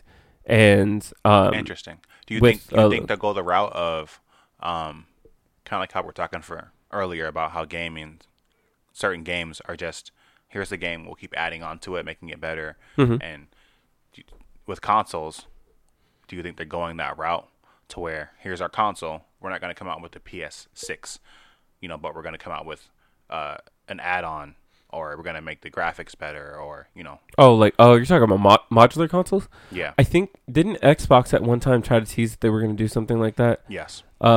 Which to be honest, I don't think they're going to do. I think they are leaning further on the whole cloud streaming thing. Right. Which may actually be what the new deal is going past PS5. It could probably be, or the next generation, it'll probably be that these ones they have a good enough hardware. They have good enough wireless. They have good enough wired internet that they can support high data streams. Isn't Google doing that? With Stadia. Yeah. So I feel like everybody might be trying to match up to that, because then that means that in terms of R&D, Sony can save buttloads, millions and billions of dollars not developing a console that produces the graphics, and just develop a plate or like a server blade, and just plug it into a big old bank of servers, and they had just having that at home. And then having a console here that streams all of that, it's easier for them because they don't have to worry about the development costs that go into producing something that's affordable for the consumer that can also do all the graphics. And that, because then you're balancing heat, you're balancing Right. performance, and then you're balancing affordability. Because I mean, PS3 didn't sell very well because it was the most expensive console ever made. It didn't sell very well in the U.S. Initially, but even then, it took forever to pick up, and it never really quite hit the stride that it could have. Right. Also, didn't really have a lot of games, but I think it outsold Xbox at the end of its life cycle. it took forever, but it finally kind of crossed the line. Well, the thing was, like you said, they made it hard to progress, and that difficulty extended even to developers of games. Yeah. So at first, it was just developers. It wasn't easy to make a game that worked. Right. For PS3. Well, And PS3 initially, the first model had like 2 subsets of hardware in there just so they could Right. run PS2 games. Right. And when you're making games for both, you got to make. If you're a big developer, I'm making games for Xbox, and I'm making games also for Sony. Mm-hmm. And so they just fell behind in the beginning, but when they got the games, they caught up with Xbox as far as like you could play the same games on either. Mm-hmm. Then they caught up in the U.S. and eventually they sold more units than Xbox, and worldwide, Sony's always going to win that. Again, Market. you're seeing the pendulum swing. Yeah. The moment somebody gets the confidence that they're good, they fall away, and then Right. and then the other people overtake them quickly. I mean, while Nintendo just sits in the background, just counting their money. And Nintendo, because their fan base is so loyal, it doesn't even matter. Do you know why they're loyal? Because Nintendo's consistent. Right. They I don't agree. they don't stray, and if they ever experiment, it's not at the detriment of their current progress. They're always like, we have some time. Oh, it looks like we have a couple months where something's not releasing. Right. Hey, would you guys like to try something? Right. And then, I mean, Nintendo Labo, it sold. People liked it. Not everybody was like a huge fan of it, but Right. it sold, and they were like, that was a fun experiment. And then they went. Now they're supposedly making. They did make a Labo that for like augmented reality or for virtual reality for the Switch. And so I think it's just them like slowly but surely like, okay, that works. Mm-hmm. Okay, cool. That works. Nope, that And they did learn not their work. outlet. Okay. Yeah. Yep. But by the way, you're still getting Mario. You're still getting Right. Zelda. You're still That's getting. the thing to me. Mhm. They just have these like masterpieces. Like Zelda, that's a masterpiece of a game. Yeah. And I almost got a Switch just to play Zelda. I actually bought my friend's Wii U Yeah. so I can play it, Exactly. Yeah. and I'm still playing it, and I have got nowhere in that game. Exactly. But I love it every time I play Exactly. it. It's so good. There's so much to do, and it doesn't feel overwhelming. Mhm. I've only watched Zelda because I don't own anything to play it on. But yeah, I think that's the reason. One, they have the kids, Mhm. and their games are legitimately fun. And they're kind of like strayed away from the competition part of it and just focused on like, okay, where is our base? And we're gonna just keep feeding the people who like us, the people that care about us, and the people that support us. And like you said, they don't stray from that. Yeah. And you can't. I said in yeah. the second episode, like, that I had read an interview about how they make games, and they start off by developing mechanics. They start off by ensuring that the gameplay is fun, Mhm. and then they go, I wonder which of our franchise characters will fit into this. Okay. And then it works. So sometimes they could be making something and it looks pretty fun, and maybe initially somebody was like, oh, I was thinking Mario, and then somebody else goes, no, it's probably not going to work for him, and then somebody else goes, the guy who made Smash Brothers, I can't remember his name, he goes, what about Kid Icarus? And they're like, oh, sweet, yeah, that would work. Or they were like, we're designing this gameplay, and it looks like it'd be a good Star Fox game. And then he said, how about Kid Icarus? And then they end up, that's where the DS game came from, I think. He's like, I can do this with this, and they're like, oh, that works. That sounds almost backwards. They do that a lot. But the thing about it is, why do you think that we enjoy playing their games? It's not because we love the characters necessarily, but because the games themselves are enjoyable, and that's Agreed. the priority of the game. Agreed. Like sometimes not sometimes, most of the time, every Mario game is very much just save a princess scenario. Here's the levels, collect the things. Here's coins. You recognize those. Right. There's mushrooms. You know what? The game has Goombas in it. That's cool. But most of the time, the scenarios really make no sense. Super Mario Sunshine, it's a dirty ink Mario just dirtying stuff up, and you have a sentient infinite water hose thing. Or it's not infinite water. Technically, you have to go in the water to fill it up. But you have a water pump on your back that talks to you. Does it make sense? No, but somebody was like, guess what? We can maximize the GameCube, and we can create these mechanics that, like, if you shoot water at a thing, it cleans it off. Right. And somebody was like, that's cool. Mario would probably work on that. You know what I mean? Absolutely. And I think too, and that's what I was saying about not being so competitive. And I mean that in the corporate sense. Yeah. They stick to their guns. They play within their realm of comfort. Right. And if they ever leave that realm of comfort, it's because somebody else did it. So it's like they have their first party studios are doing all of their things, and then a third party wants to come in and switch the thing up. Okay, you can do that, but we're still going to keep on doing what we do. Right. Which, I mean, it's working. It has not failed. Yeah. I mean, people say that the Wii U wasn't that great and everything, but still didn't fail. Right. It's just, fans just may not have liked it, but they bought it. and they played it. And they played it. Yeah, a lot of little gatherings I'm playing Wii Sports. So, and I didn't have a Wii, but I had fun playing Wii Sports, a bowling game, boxing game. All day. Yeah, the golf. Yeah. Oh, when you actually finally figured out like how to manipulate that swing, yeah. And you could do it with one hand. Man, the way I bowl is like a look at the flick of the wrist. Well, shoot, that went off on another tangent. So you played the PS1. Did you actually beat the PS1 Metal Gear Solid? I've beat every Metal Gear Solid. Really? Well, from PS1 up. Okay. Yeah. Really? Yeah. Okay. Wait. No. The last one, I got almost to the end. 5? Yeah. Okay. Campaign. I got really close to the end, and the people I played, what was it at that time? I was playing Destiny, and they just wanted me to help them raid. So. It got dropped to the wayside. Yeah, I never finished it. But so I watched the story on YouTube. No. Yeah. I'm so determined to finish that game. It made me feel dirty. It's honestly. so good. You should feel dirty. Yeah. So what it is for me when I'm playing single player games, I get in a mode, and to play multiplayer games, I have to switch like my perspective. I know it sounds kind of funny, but it just for me, it's the analytical thing. So if you're playing a single player game, you're not thinking about certain possibilities and certain things. And technically, when you're playing a single player game, you're not.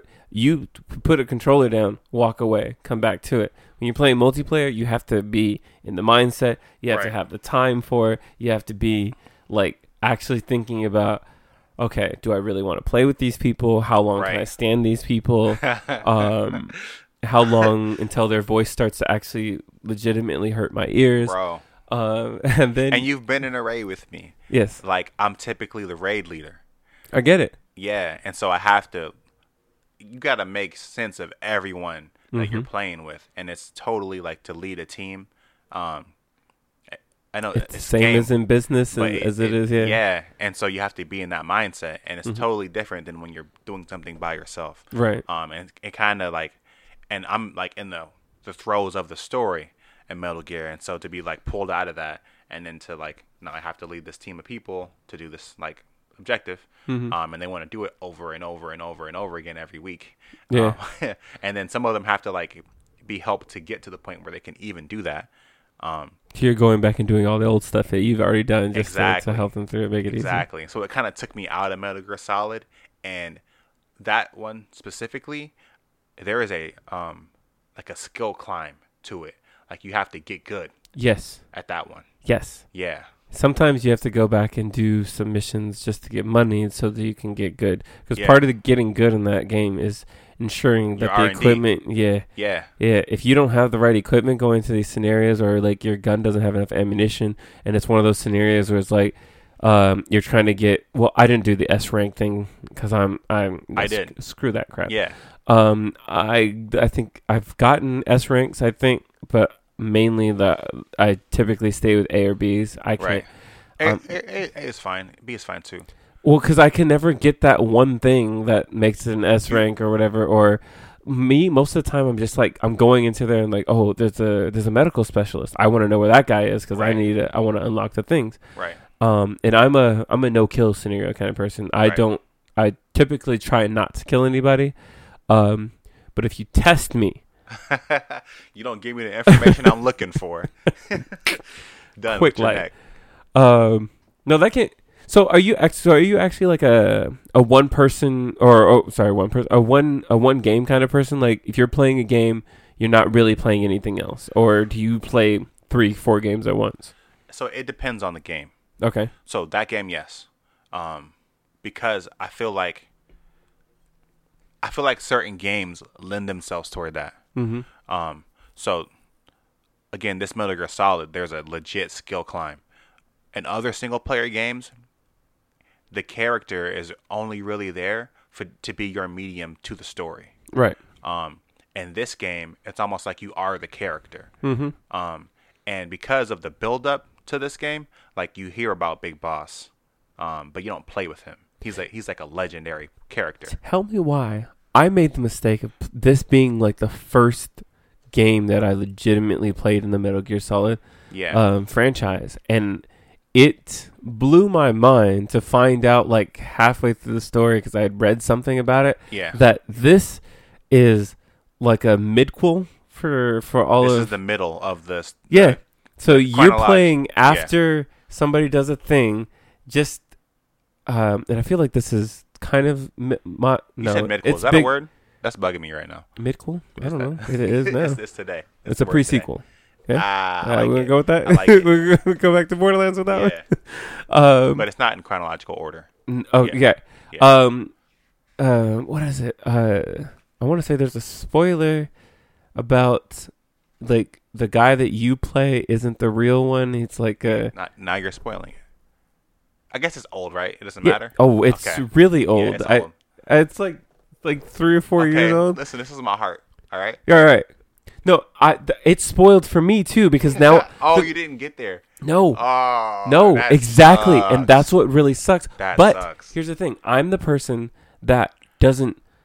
I'm not completely discouraged by spoilers. Sometimes I actually like to see how we got to that point. Okay. I like to see the reveal. That's fair. For me. So it's still good. I'm still playing the game good. because I want to get to the point where I find out that it's not really the person that you think it is. Right. Which I guess technically I'm still kind of covering up what I'm actually spoiling. And they do it really, really good. Really good. Do it really well in the game, the way they explain it. I think one of the greatest things about that game is how every time you get done with a scenario, and then like the credits roll, and it's like Kojima Productions, directed by, written by, we out. Kojima. Yeah. Oh my gosh. Yeah. He can't just put written, directed, something by. He goes written by Kojima. Yeah. Directed by Kojima. I just want you to know, by the way, this is a Kojima production. Right. And he's in the demo. Yeah. Kojima's in the demo. You save Kojima. Yeah. Yeah. Because he's like, I'm that dude. Yeah. This is me. This is my game. Yeah. I like it. And you decided that Metal Gear Survive was a legit way to send me off. I didn't. I'm not doing that. Yeah. Let's not talk about it. Sorry. Anyways, I loved that because like every time I was like, that's the end of the game. That kind of sucks. Right. And then it just goes to the screen where you tally up your score and everything, and it goes to and then it's that, and then you're right back on the plane again, or the helicopter again. And you're like, oh, we're still going. Absolutely. Yeah. I think so that's part of it that makes it more plug and play. Mm-hmm. But when you're actually playing it, it's just, man, like I always tell people, almost any game, like none of these games are hard. Mm-hmm. You just gotta understand them. Get good. Right. It's not hard. But in that game, there's actual difficulty in it. And so it's like when I think about going back to playing it, the idea of that grind, that like first day or 2 days of getting good at it again, because I don't, it sounds silly, but I don't want to be Big Boss and not be Big Boss. You know? I ain't gonna be Big Boss with little boss mindset. Bro, I don't want to do that. Yeah. Because we're going to be big boss. Exactly. Like, you got to really do it. And the build up to the game, it's almost like I guess in Snake Eater, you play Big Boss. But so even in that game, just everything around the character that was built up, it makes you want to live up to it when you're actually playing even him. The name Big Boss. Yeah, man. Yeah. I am that dude. You can't make him a scrub or you didn't really even play the game. You know? So that feeling is like bolstered by the fact that this game runs impeccably, first of all. Oh, man. It looks friggin' beautiful, and it runs on a potato. I don't know how Kojima managed to do that with the Vox engine at all. I'm pretty sure my old hardware should not have been able to run full volumetric clouds and with all... Bro, dynamic weather. Yeah. I didn't understand how this game ran so well. No loading screens. Nothing. Yeah. Bro. I guess you could, like, technically the loading screens when you go from the chopper to the place, but... Yeah. But when you're actually playing, when you're playing all over. Yeah. Yeah. So beautiful, right? So on top of that, you have they built an AI that, to be honest, isn't so sophisticated. But to gameplay, it is very sophisticated in terms of, like, when you shoot enough people in the head. Right. They start wearing helmets. Yeah. But then you're like, there must be some way I can counter it. Okay. Right. You do your little side ops. You can actually get rid of like your dispatch missions, get rid of helmet shipments. Flashlights. Yeah. So you can do things that way. Then some people are like, oh, they put a joke weapon in there, the little water pistol. To find out, the water pistol is legit one of the most innovative weapons in that game. That's how you win. Yes. You literally take the water pistol, you spray it on the like the little the power generators. You can shut down a whole base. Right. You can spray it so an enemy can catch you. Mm-hmm. You could spray them with the water. Yes. Like right in that little. Oh, you have 2 seconds until you get caught. Yeah. And then now he's like disoriented. Yep. And then exactly slam down. You're done. Yeah. I'm telling you, it's overpowered. Agreed. It needs to be nerfed. It's the strongest weapon in the game. Pistol, period. And that's not even an exaggeration. Yeah. I remember actually there was a side mission I did to capture like a little jackal, I think. Yep. And then and the jackal was named Jehuti, which is the main it's the main robot from Zone of Enders. Oh. Yeah. I haven't played Zone of Enders, so I don't even catch that. So that one I think unlocked the what is the thing called where you lift up things on the parachute? I know what you're talking about. The overhead like plane comes over and picks it up. Yeah. I don't remember what it's called though. The little dispatch balloon thingies that we get. Yeah. So you get that, but then once you kill that jackal or you capture the jackal, it unlocks the little wormhole thing. Right. Yeah. And I thought it was funny because it was like the advanced technology, and then you call it Jehuti as like a reference to your old game or whatever. Got you. I thought that was pretty cool. Also, like the amount of things you can do in that game, bro, insane. I always say that so on whatever given console, to me the measurement or barometer of what this console is capable of, you always see it in the Metal Gear game. I would say the exception would be the PS3, because Last of Us, that dropped at the end of that console's lifespan, really showed you what you could have done on the PS3. Right. Yeah, we talk about the Final Fantasies. We talk about how every console that they're on, they try to like maximize it at the end of the life cycle. So like a Final Fantasy 12 used as much video RAM as the PS2 had to offer. Right. Final Fantasy 13, as much as people may not like it, it had some of the most beautiful graphics we've ever seen in a Final Fantasy, and that was on PS3, and it maxed that thing out. And then the Final Fantasy 15 can be enhanced with the PS4 Pro, and that looks freakishly beautiful. Yeah. So you have that horror story of Final Fantasy. So I only played Final Fantasy 7, Mm-hmm. and then hurt my heart. So I never played a Final Fantasy game again. So on Final Fantasy 7, it's double disc. It's 3 or 4 discs, but yeah. Yeah. Okay. So yeah, it was. So you had the like huge case Mm-hmm. that it came in. Oh man, those cases are nostalgic. Yeah, That's for man. sure. So and then you flip through them and it's like, oh, this holds one case, or this holds one disc, and this holds another disc. Mm-hmm. So I'm on the first disc. Mind you, I'm a kid, Mm-hmm. so I'm playing this RPG, and it's actually like not easy for me to figure out what I'm gonna need to do and then go do it Mm-hmm. the way it would be today. There's no quest log. There's Right. No, yeah.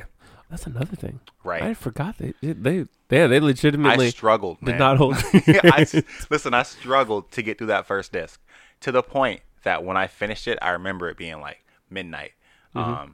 And for whatever reason, my parents just let me play games all night. I had trade days, so it was fine. Okay. Yeah. So I finished the game. I finished the disc.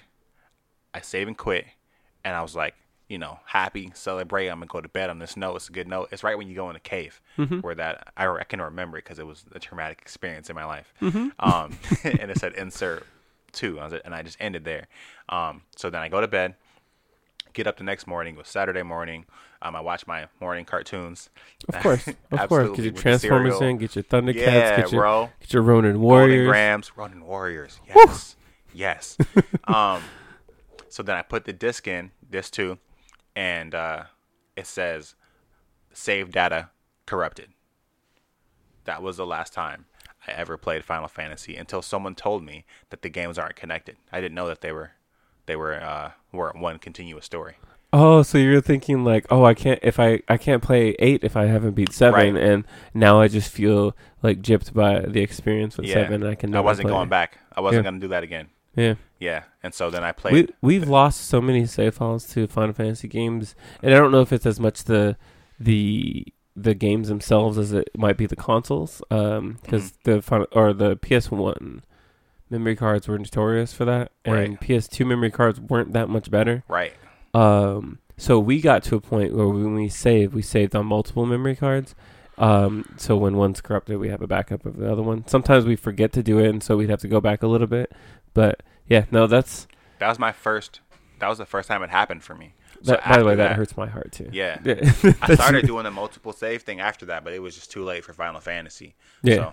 So I say that to say I can't relate to Final Fantasy like pushing the limits of the console Right. because I didn't play Your them. point of reference is Metal Gear It's Metal Solid, though, Gear. yeah. Yeah. So did you play Snake Eater was the one on GameCube then, right? Snake Eater was on consoles too. I played Snake Eater on consoles. Okay. Oh, Yeah. did they do an HD re-release of Snake Eater on GameCube? Maybe. Yeah. I never played Metal Gear on GameCube.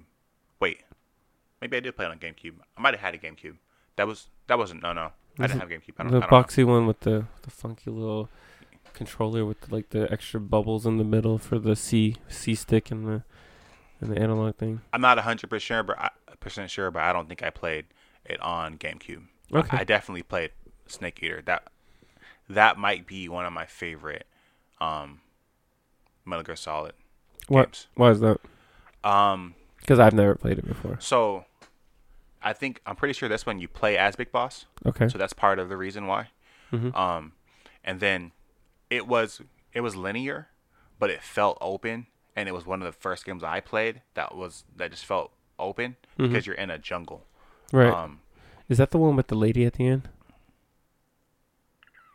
The lady in the white latex suit kind of thing. Yes, I want to say yes. I don't remember what her name is.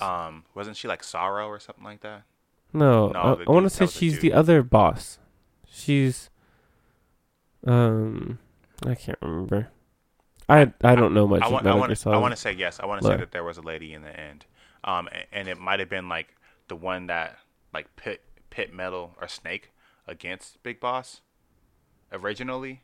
Mhm. I can't remember that part of the storyline very well, honestly. They're convoluted for sure. Yeah, because they're just not released in order. Right. So that the same lady you see her later in a different game and she's older, and another game she's younger. Yeah. So yeah, but the reason why It just because it had those aspects to it. Like you could eat snakes in that one. You had to go hunt, and you You didn't could have to. legitimately eat snakes and Yeah. Snake Eater. Snake Eater, you hunt and you get food and I all feel that like kind of these stuff. little self-referential things for Kojima is just par for the course. Yeah, And I think that's the reason why everybody loves him so much is I that agree.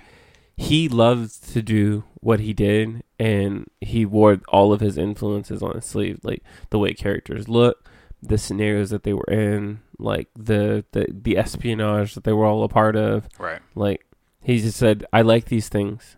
Deal with it." And that's Also, how he you like them interviews, too, huh? That's how he interviews too. If you Mhm. ask him, he's like, "This is really close to me, Yeah. so I did it because I like it." Yeah. Yeah. And Konami said I can't do something, but I did it anyway. So yeah. Bro, on the PS3 Mm-hmm. when it was released, that's part of the reason why they had vibrating controllers, because they weren't going to have vibrating controllers, and he told them that if you didn't do that, I won't release my game on your platform. I'll give it to Xbox.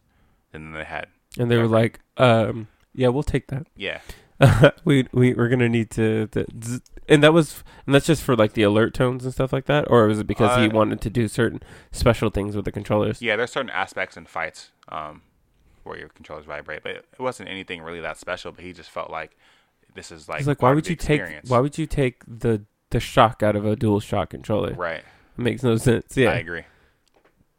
Ooh, excuse me. So, okay. So Snake Eater's your favorite one. What did you think of Sons of Liberty? Because that was the one that I felt like really got me interested in Metal Gear Solid. Right. And does the game actually start where the demo starts, where like you're on on the boat in the storm? Sons of Liberty. Yeah, the game starts there. Okay, so playing through that whole scenario and hiding in the locker and Right. and seeing the poster of some chick on the inside of the locker or whatever, and like all these like little things where you're like, these guys really put effort into Right. all the little touches And it's on not here. necessary, but it's there. Yeah, Yeah. that's And a you lot can of use things it in if that you game. want. Exactly. Yeah. Exactly, yeah. The way their stealth mechanics are designed, I felt like are borderline perfect. I From agree. there to Metal Gear Solid 5, the way they track sound, it's actually point of impact kind of sound. It's not like and almost like they probably take into account the materials bouncing off of, like almost like he designed a whole engine Right. just purely about stealth and like what are the different factors that factor into these things. Oh, if there's a sandstorm, less visibility, blah blah blah. This, if you're wearing these kinds of things, this makes noise. This does this around this. They can hear certain things like this. Oh, you can blend into here if you do these kinds of things. And then of course there's the classic Metal Gear Solid box. Yeah. So to an extent, it's like true to form. Yes. About as what- true to form as you can get as That's a what makes simulation it of art nature. to me. Yeah. Like it's a very honest experience. Like there's a game within the game within the game. Yes. So on Metal Gear Solid, the first one I played, there's a radar on the top right of the screen. Like most games have like a little map or whatever. Mm-hmm. You can see the dot of your enemy moving around, and you can see their vision, their Yeah. vision, their field. I of think vision. that's one of the things that my dad was like really loved. Like it like simulated like how like that cone of vision that you can't get in, because if somebody sees you peek your head around and you're within their cone of vision, they saw you. Right. And But you get the exclamation mark, the classic exclamation mark noise. And that exactly. That used to be my ringtone. I'm Really? sorry, SMS alert. The Right. Exactly. So, but at one point, that was a game. Just that thing that happens in the radar box. That was a video game at one point. Right. In gaming like history. Right. Technically, like the old Metal Gear games for Nintendo is That's pretty what much that just the was. radar. Yeah. Exactly. And so we have that, and then we can put that in the same experience, but you get more detail of it. You can actually see the person now, and there's added sounds, and you can you can influence it more, but you're still playing that same game. Right. It's just Also, one of the things about Metal Gear Solid games is as real as they are and as true to form as they are, and even as like simulation oriented as they are hilarious. agreed.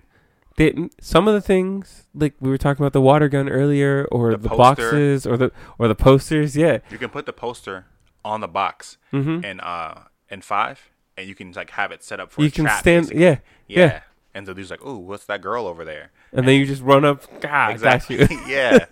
Yeah. Yeah. Oh man, 5 has the decoys that you can actually make them talk. Yep.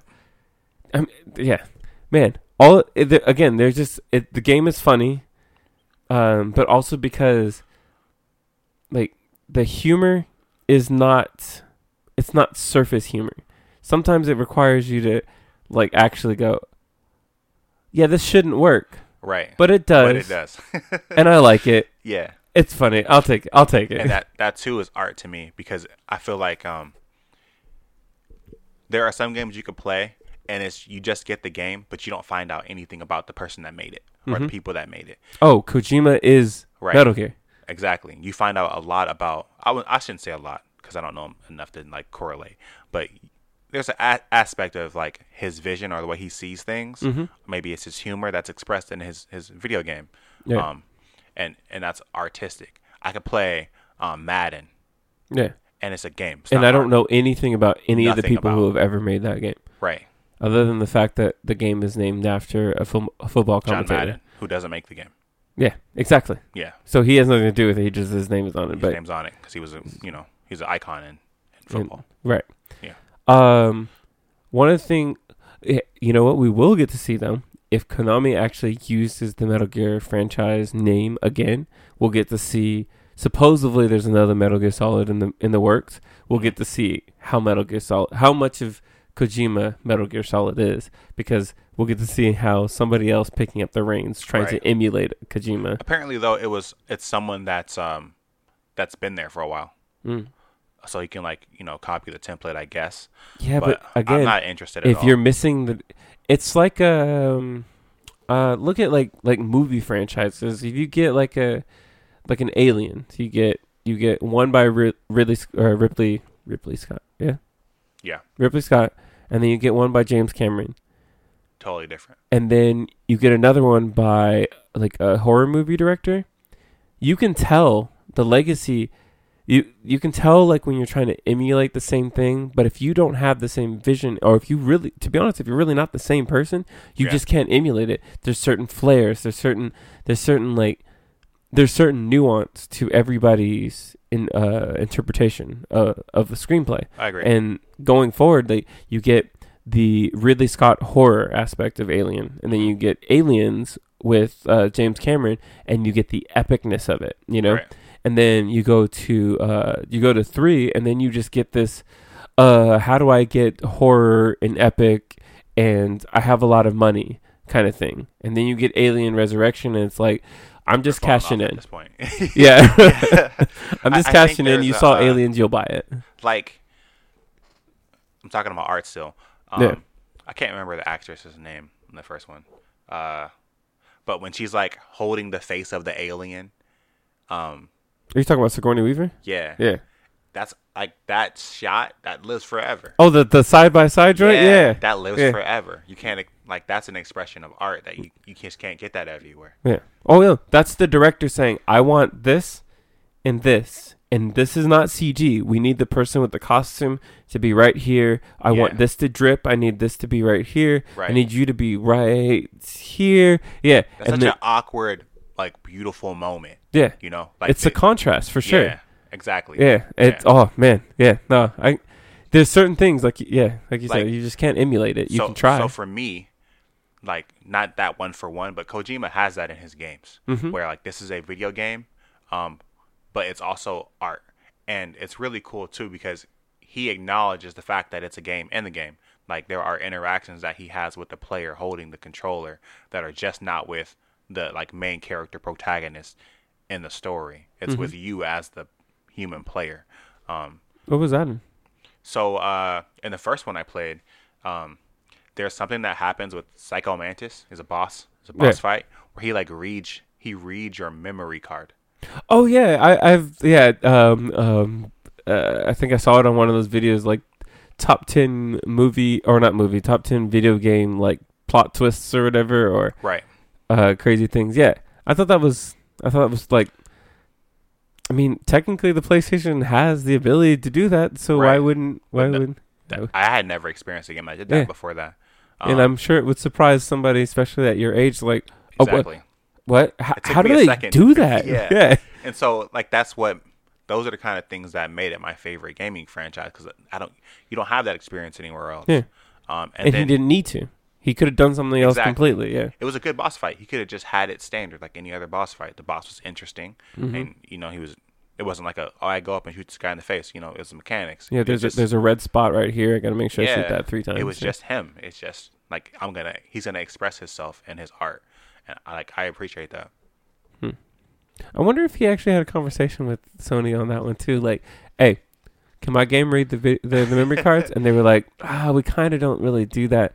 My game will. Right. He had to have. Had a conversation. Because, like, I wonder if this is like a violation of whatever rights. Privacy. Yeah. And he's like, read my memory card. I think it should be fine. Right. Because it's proprietary. If it was a PC thing, you probably couldn't do that. Yeah, probably couldn't do that because you would have to look for like the place where you saved your files, and that would give access to your old computer. Exactly. And all that other nonsense. Exactly. Wow. I forget how much I actually like Metal Gear Solid. Which is why Go figure. PlayStation is the master race. Because you can't do that on consoles. Or on Here's the PCs. thing. PlayStation is like a close, maybe second. Close second. But still not number one. Okay. Yeah. I'll work on you. I'll work on you. I'll work on it later. Mm-hmm. Okay. You know what? Can we edit that part out? Let's do that. Nope. Oh man. No, I'll edit it out if you want. That wasn't good. But I forget how much I like Metal Gear Solid. It's a good friend. Now I'm good. I'm paying a subscription for Final Fantasy 14, but I know now I just really got to get in. I'm at 60%. I think actually they say 60% completion, but I'm pretty sure I don't have that many more story scenarios to go. Right. And I think I just need to do And I think them. the completion also factors in side missions. Okay, yeah. There's 2 side missions so far that have appeared that like they're like substance and something else. You know, the thing where they cut out you're not allowed to use all these certain things and you have to do it within this whatever. And I'm like, yeah, I don't think I can do that. Mm-hmm. I like Metal Gear Solid, but I'm not hardcore. I can't. Yeah. There's certain things where probably have to wear the chicken hat, but I don't think you can in those. So, I don't know. I think you can wear the chicken hat and everything. Well, I think it says specifically the chicken hat doesn't work. Really? Yeah. Okay. But I think it's like a hardcore version of those of an old mission. Got you. Yeah. Got you. So it's like if you do this as part of your completionist journey, it's not necessarily we don't need you to do it. I'm not a completionist. I'm just a finisher. I just want to finish. Yeah. That's all. That's all I'm asking for. Dual meanings. The story too, I think is really cool because it's about language. Yeah. And I think that's part of it. Like you brought up the Sons of Patriots. Mm-hmm. And that game had messages in it, like for the person who's playing it. I think all of his games have messages, for the people who play them, and they're not like just surface video game. Oh no, they're like legit things that could be applied, whether it be his message about nuclear war. Right.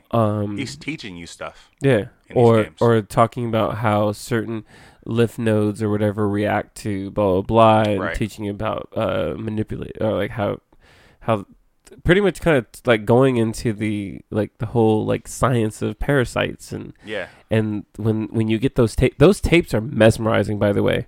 I actually typically don't like audio logs in games. Same. But when I'm sorting through my inventory and I'm just listening to him talk about we made the parasite listen to the voice acting is so good. Oh my gosh, it's so perfect. I think once I finish that game and I can finally actually like give my take on it, because I don't like giving my take on games I haven't completed. And I usually like to preface it if I am giving a take on it with I haven't completed it from the part I've played. This is what I get. Right. But that one's one of those ones where it's so good so far, and I think I'm looking forward to the ending because of how good it has been. But again, who knows? Endings there's a lot of video games that really just don't know how to end, and so they kind of fall off that that we're gonna just go with ambiguous kind of ending. But this one technically leads into another game, anyways. So Right. I think this game ends well, from what I watched. I think this game ends well, but again, it's the middle of a story, right. but I think the way they tie it in, it's artfully done. Actually, like it's almost like giving you the hooks into the next story. Like, oh no, you probably should go back and play Right. the other one. But even so, there's layers to it. Mm-hmm. So yes, there's that part of it. But there's also a part of it that it just makes it all make sense Mm-hmm. in a way that even though chronologically this is not the end of the story, it is the culmination. So it does feel like the end. Everything leads up to figuring out why everything led up to the ending. To the middle. Like Yeah. that's Kojima. bro. That dude is a master. Is that one meme of that black dude with the Yeah. pointed at his forehead like aha yeah you know what I'm talking about. Oh man, so we went on a lot longer again than I thought for Metal Gear Solid, but this is fine. Are you gonna? This might be hardcore editing. I don't know. I don't care. Part 2. Huh? I don't know.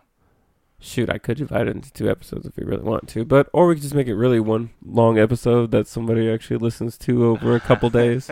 I've done that before. That's how I listen to I like on the way to school. Yeah. Yeah. I that's how I listen to mine. Yeah. So I have my 40-minute drive to work, and I'm like, okay, 40 minutes for me too. yep. And then I'm like, okay, oh, looks like I got an hour and a half. I can finish another episode. Sounds good. Cool. Well, shoot. Did you want to still talk about Divinity: Original Sin? I mean, because they're yet another company that figured out what they wanted to do. They did it, and nobody else could tell them otherwise. So I've only played 2. I haven't played the first one. Oh, you haven't played it at all?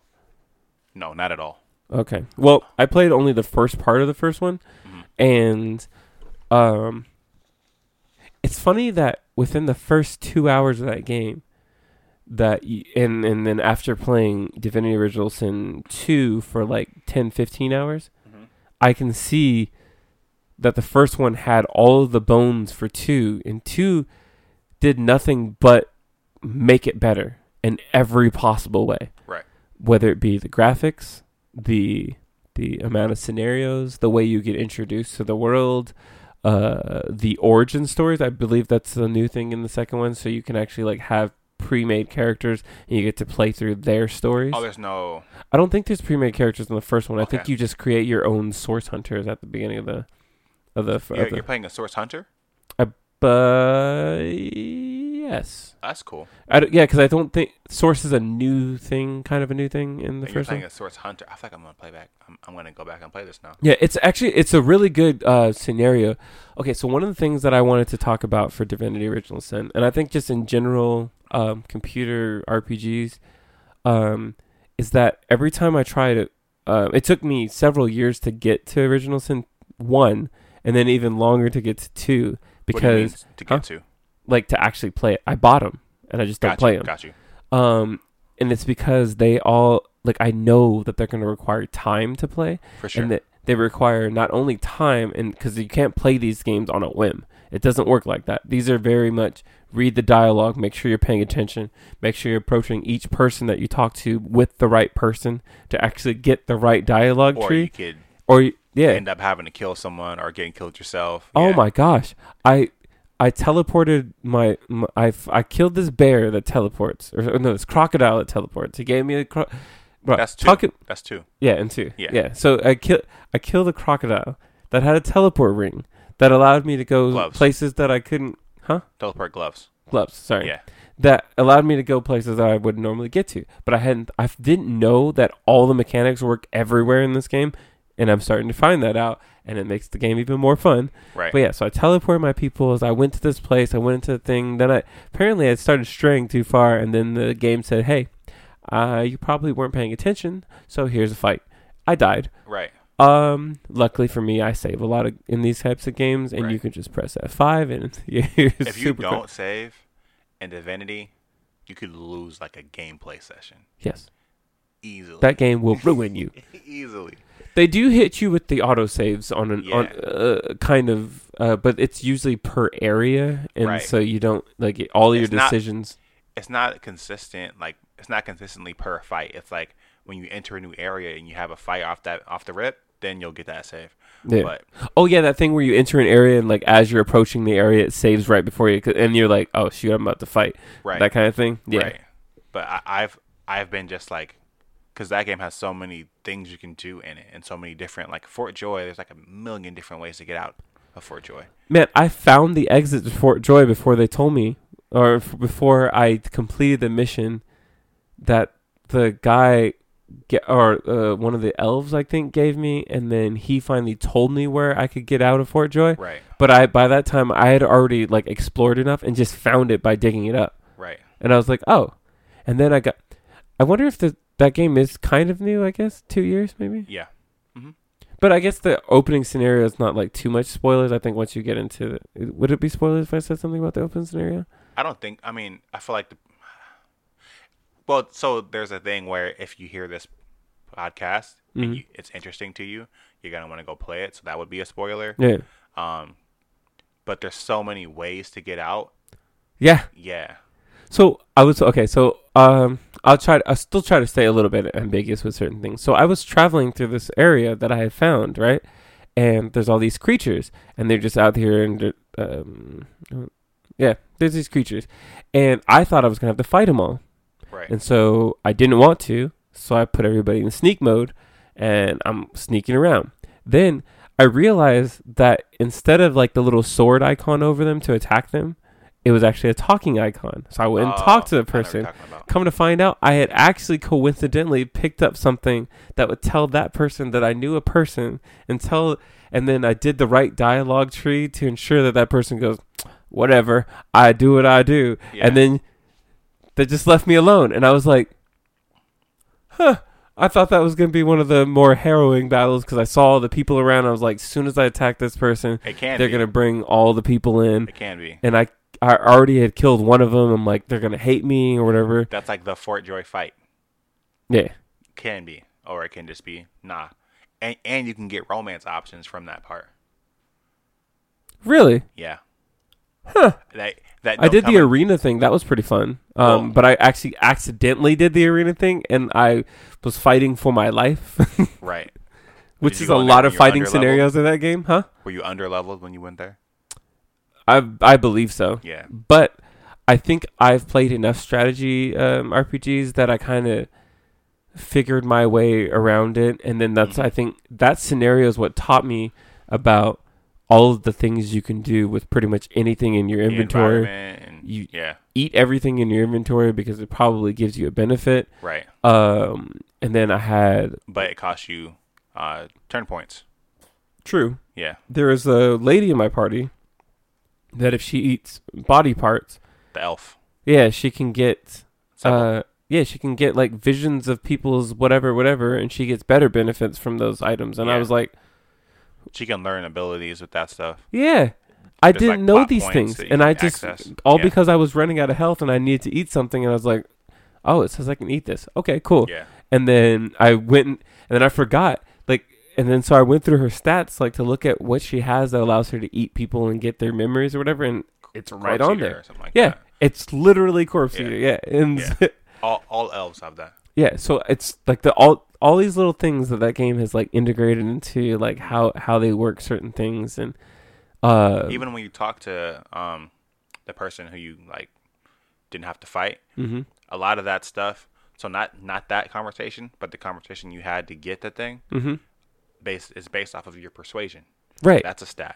Yep, you could do a strength persuasion, you can do a charisma persuasion, or an intellect persuasion, which.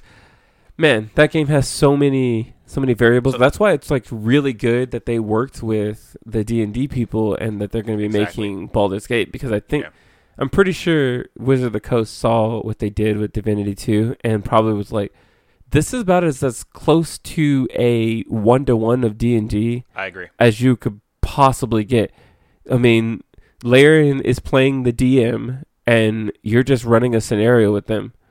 And it to be honest, it does typically lead to 3 to 4 hour sessions when I play that game. So it's about the same time as actually playing the pen and paper.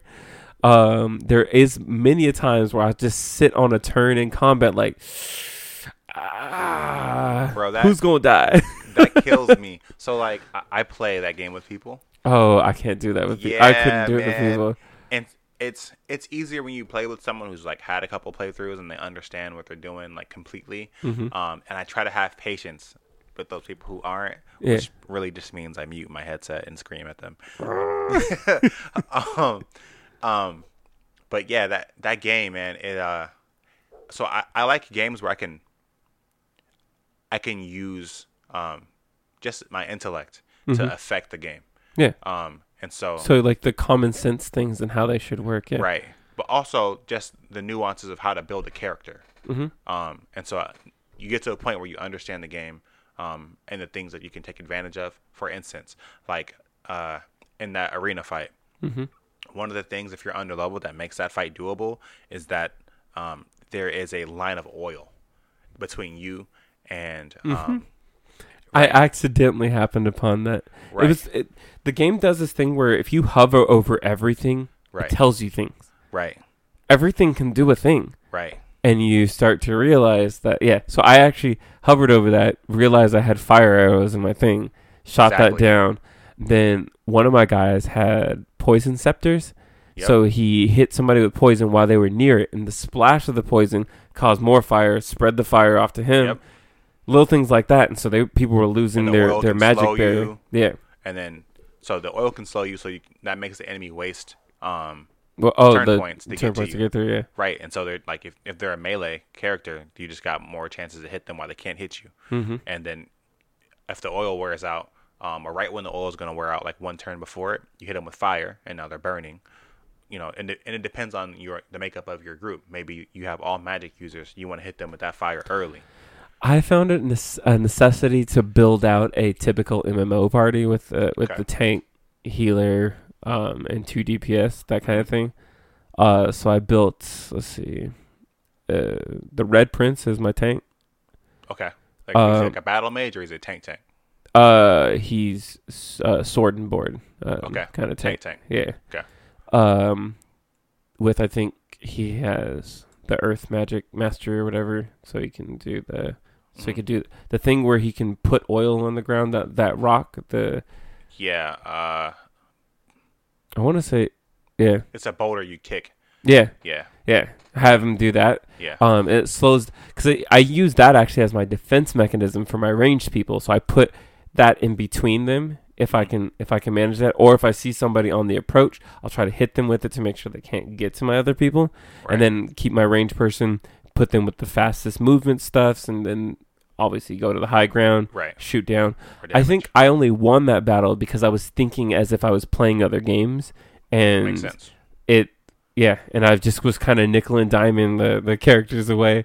I think that whole scenario actually taught me more about the magical and physical shields than I knew before, because I was like, oh, okay, so my magical person should focus somebody down completely and not focus on anything else, because I only had one magic person, and he couldn't do any damage to anybody. He could only do like peripheral damage because of the poison. Right. And even then, that didn't affect somebody if they had magic shields because they resisted it. Exactly. And then, yeah.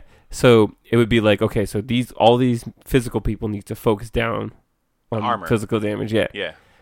The game is really deep. I'm pretty sure when I finally get some time to get into it, because I just got out of Fort Joy. Right. I made my way into the marshes and And unlike like Path of Exile, Mm-hmm. you can just respec. You just got a Fort Joy. You don't know this yet. I don't want to spoil the game for you, but there are things where you can respec your character. It's very forgiving.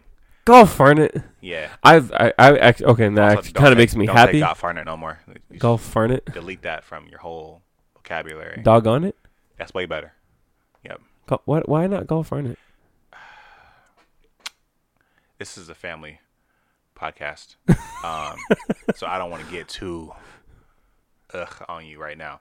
But it's just we got to retire that. Let's leave it back in the 70s, wherever it came from. It's got to stay there. Okay. Yep. With love. Old soul. I'm an old soul. That's I'm good. gonna go That's a with good thing. I'm gonna go with that. But so like the oil that you used and it's using your environment, that gets magnified You can have a character that can make rain, and then you can have one of that my characters does make rain. Yeah. or another character freeze surfaces and Okay. rains a surface. You could have a whole battlefield covered in ice, and the enemies have a chance to slip when they're attacking you. And they just never get to you. They just whoop. They just keep slipping, and then you can have your whole party. You can put nails on their shoes so they don't slip. Yeah, the crafting system is quite robust in that game. Some of it's Yeah. almost common sense too. It's like, well, I have nails, I have boots. I Yep. combine them, done. Right. Or I have a sharp object and a piece of wood. I now have a shiv. Yeah. Or you can make it like little key things, or Yeah. yeah. It's pretty dope. Yeah, I haven't quite gotten. Again, that's one of those games where as soon as I start playing it, I'm like, do I have anything else to do at all today? No? Yeah. Cool. We're Right. playing. Also, Yeah. maybe I need some coffee because Sure. so I'm gonna be here. And I like it too because so the crafting system is really good, but you don't have to interact with it at all. No, it's Yeah. just it's part of the menu, and it's like when you right click on stuff, you can combine with. I shouldn't say that. There are sections where you do have to, but it's like you have to hold X on a piece of metal. You know, it's like you don't have to. It's not necessary in order for you to be powerful in the game. Mm-hmm. There are like 2 or 3 points where it's part of the story. You have to make something. What were the characters that you chose, or that you have chosen? Because you haven't beaten the game yet, right? I beat the game multiple times over. Divinity Original Sin 2. Yes. Okay. So Yeah. what characters did you choose I love that your game. first go through? My first go through, I chose. You're asking me the party or the character I played with most. Did you stick with the party or did you rotate characters out then? I stuck with the party because of the stories. I wanted to experience the stories Okay. of those Yeah. characters. Okay. So what was the first party you stuck with? Okay, so Sebel, the elf Okay. that can eat stuff. Mm-hmm. It was her, Los, the redhead Okay. woman, Ethan or Ifan. He's a dude, dark hair archer. Is I guess his like default. He can summon a spirit wolf. You're not at this point where you even can do these No, things. because I can't even use source. Only one person can use source right now. Okay, got your collar off. Yeah. He's I can't really say too Is much. he like the mercenary guy? Yes. Okay. Him. Who was the fourth one? I think it was another dude. Oh, it was he has a skull. Fane? Zane. Fane. Fane. It was Fane. Yeah, that was my 4. Dang, pretty close parties. The only person I substituted in for that is Red Prince instead of the mercenary guy. I'm not mad at that. So I'm Red Prince, Fane. Los is actually my main character. She's my girl. I thought. What do you have her doing? I have her doing. She has a crossbow. Okay. I kind of wanted to keep her at a distance. At first, I was going to make her do magic and stuff, but I realized that this game kind of allows you to do whatever you want. So Yeah. I still am speccing her to do. She's an aquamancer, and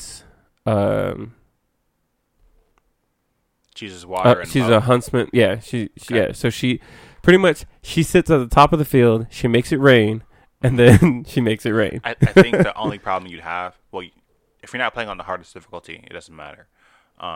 If you are playing on the hardest difficulty, though, you don't want to have one character, just as generally speaking, because there are exceptions. You don't want to have one character that is physical and also does magic. Yeah, because half of your abilities are gonna attack one thing, and once you get that armor or barrier down, you won't be able to do any of your other abilities and affect the enemy's health. Oh, so you're saying if she's gonna have any magic, she should be full on magic then. Right. Okay, that makes There sense. are exceptions. Well, I mean, at this point, I've made it rain to put out the fires on my party, which kind of sucks because like you do that and you know when people get into that rain, their fires will be off too. But Right. like, again, that's how I survive. Right. Because- And if it's defensive, I think that's part of the exception. Gotcha.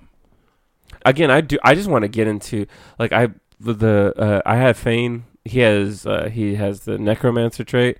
Right. He's bringing up corpses. He's running his guy You're into the running him middle. like a necromancer. Hmm? You're running him like a necromancer. A fire necromancer. So Like it. yeah. So I did that with him too. The first playthrough. yeah, he bro. When I first found it, I killed somebody and took their necromancer stuff. Hey, some people just don't need to live. Agreed. I took his necromancer stuff and he was talking mad crap. Bro, you don't need a face apparently. Obviously, Yeah. Snatch. Right, and he has that face picture. I take it you have to do more stuff though to actually get his full thing because I have to unlock his source before I can actually do that. He doesn't have source yet, so Right. because he has to combine source orbs with the faces. Because I have several faces now, but I can't actually equip them. It's just you'll run into a point where you recover his face stuff. Okay. No, I actually found a guy who Yeah. who was very interested in my scenario, and Right. luckily I had put the right points and the right stats, so he was able to convince the dude to give him the thing to rip faces. So I've ripped faces, but I can't do anything with them because they say I have to it's required to combine them with a source orb. And since Los is my main character, she got hers off. Okay. And I actually legitimately I was like, crap, I did the wrong person because I kind of wanted his stuff, but then I read online and I was like, oh, you're gonna get it eventually. And luckily, the way the article was formed, it didn't spoil it. It just says that once you get this, you'll be able to do this, and then once you get into this certain area, you'll unlock everybody else's. So don't worry. Right. And I was like, whew. I was like, don't tell me I'm like somehow I messed up and now I'm gonna have only one person with their source power the whole game. But you get all of them. Also, I looked at the map for that game. I feel like I have a long way to go. Absolutely. And I like that. You're in the first act, and the acts, if you do it like you're a completionist, they're not short. Yeah. Oh man, going through Fort Joy and finally actually finding the person who stole the oranges or whatever. Right. Man. There is an argument you could make to say that you're still in the tutorial. I believe that. Yeah. I believe that. So if you take your party, you do the 4 people, and there's there's 2 more people, 2 more extra people. So there's 6. So the mercenary and the dwarf that I left. Mm-hmm. Do you ever get to see them again? Yeah. Okay. You see them again. Because I was thinking, I mean, technically I could teleport back to Fort Joy if I really wanted to, but why would I want to? I have my collar off. Are you Everybody's asking suspect. if you can use them again? Yeah. Do you ever get to use them as party members? Though I think about it, and I don't really want to use them as party members because you're spending the experience on the current party members that you have, right? No, they'll if you go get them, So you have a party level instead of an individual character level thing. It is individual. No, it's more of a party level than it is individual. Okay. They won't all be the same level at the same time. But they'll get residual experience, kind of like how the Final Fantasy games did, where people who were not in your party, they got a fraction of. Yeah, exactly. Okay. Yeah. So if you grab him, you have to level him up, basically. Right. The thing is, I want to make my first playthrough of this game with my 4 people, and then the next will be with my favorite out of 4 with the 2 that I hadn't played with before, and then play through it again. But I mean, it means that Fort Joy will probably go really quickly, or it could just go really horribly because I feel like I got lucky with the people I picked, and it made some scenarios pretty easy. Or they're all really strong. It's probably why they stuck to 6 instead of an extravagant cast of characters. Yeah. They're all really strong, and you can, like you said, you can play them however you want. The only difference really is the race passive, and some of the characters have passive. I shouldn't say passive. They have source abilities that you can't get unless you play that character. Right. But all the source abilities, I would say the exception is Ifan. His spirit dog, I think, is kind of whack. Honestly, personally, it's my own. That's the mercenary dude. Yeah. But all the other ones are pretty good. But being a human, it gives you there's a passive thing called ingenious. It's a trait Okay. You get more crit damage. So I'd say it balances out. What is the spirit dog do? It's a summon. It's a summon. Oh, so it's a familiar. Yeah. Oh, okay. Okay. Yeah. And he's the only one that has that. But because if you like put points in summoning, you can summon some like pretty strong stuff that you can add abilities to. It's not the best summon in the game, and so for it to be a source ability, you want it to be the best summon. Right. Yeah. So, how do you feel about the little skeleton scroll? Ooh. Oh, so that's like DLC. Yeah. How do you feel about that? It's convenient because it just, instead of you having to go like find a book and learn like how to craft the skill, it just over time it just teaches you all the recipes. The little guy teaches you recipes? Yeah, that's all he does. That's pretty cool. Yeah, so like you just be walking around. Oh, and you learn how to make this skill, and you got to combine the Arrow Thurge skill book with the Source Necromancer skill book, and you get the skill, which you wouldn't have known unless you either Googled it or just was like trial and error. So I remember when I first found out that you can combine the button top mushrooms or whatever with the flask and you made potions. Right. Tell me why I had like an inventory full of mushrooms and I was like, yeah, let's do this. Whatever you're gonna do with them. Yeah. Yeah. Yep. Well, shoot. Dang, I got several games I want to play, but I'm only level 74 or 73 in Final Fantasy, and you know I've got to get to level 80, and I got to complete the series. I can't knock you. I haven't played it, the 14, but I shouldn't say a lot of my friends. A couple of my friends say it's really good. I would play it. I wish I had more friends that were interested in those kinds of things as I was, but at the same time, I almost am happy that I'm the only one because, like you were saying, for like multiplayer games, sometimes like playing the game with other people slows down your experience with the game and possibly like hinders and maybe even colors it in a bad in a bad hue. You have to go back and help your friends. Yeah. So it's like okay. So say for instance like Final Fantasy 14, if I got somebody into it, then I still got to get through all of the story missions, through the mission, or and then all the way to where I'm at to even play with you. Yeah. And the thing is, I've leveled 2 people up to 70. I think maybe 3. And not people, but classes up to 70, and then I've leveled a lot of my crafting up to like level 30 or something like that. And I've kind of been like, when I was just kind of bored at times, I was like, you know what, I'm gonna go level another class. Suddenly I realized I really enjoy the archer, and then suddenly my archer's the same level as my paladin, which is my main thing. By the way, that's like Final Fantasy 14 is the first game I ever tanked in, which word. Yeah. I don't usually lead parties. I'm the person who sticks in the background with the DPS and does. So you're always a DPS? Usually, I'm always whatever the role I feel is vital. So, and normally that means it's tank and MMOs. Like you have to have a good tank, or you're just not gonna complete the instance. And did you play WoW? I played WoW a little bit. Did you play a tank in WoW? I did.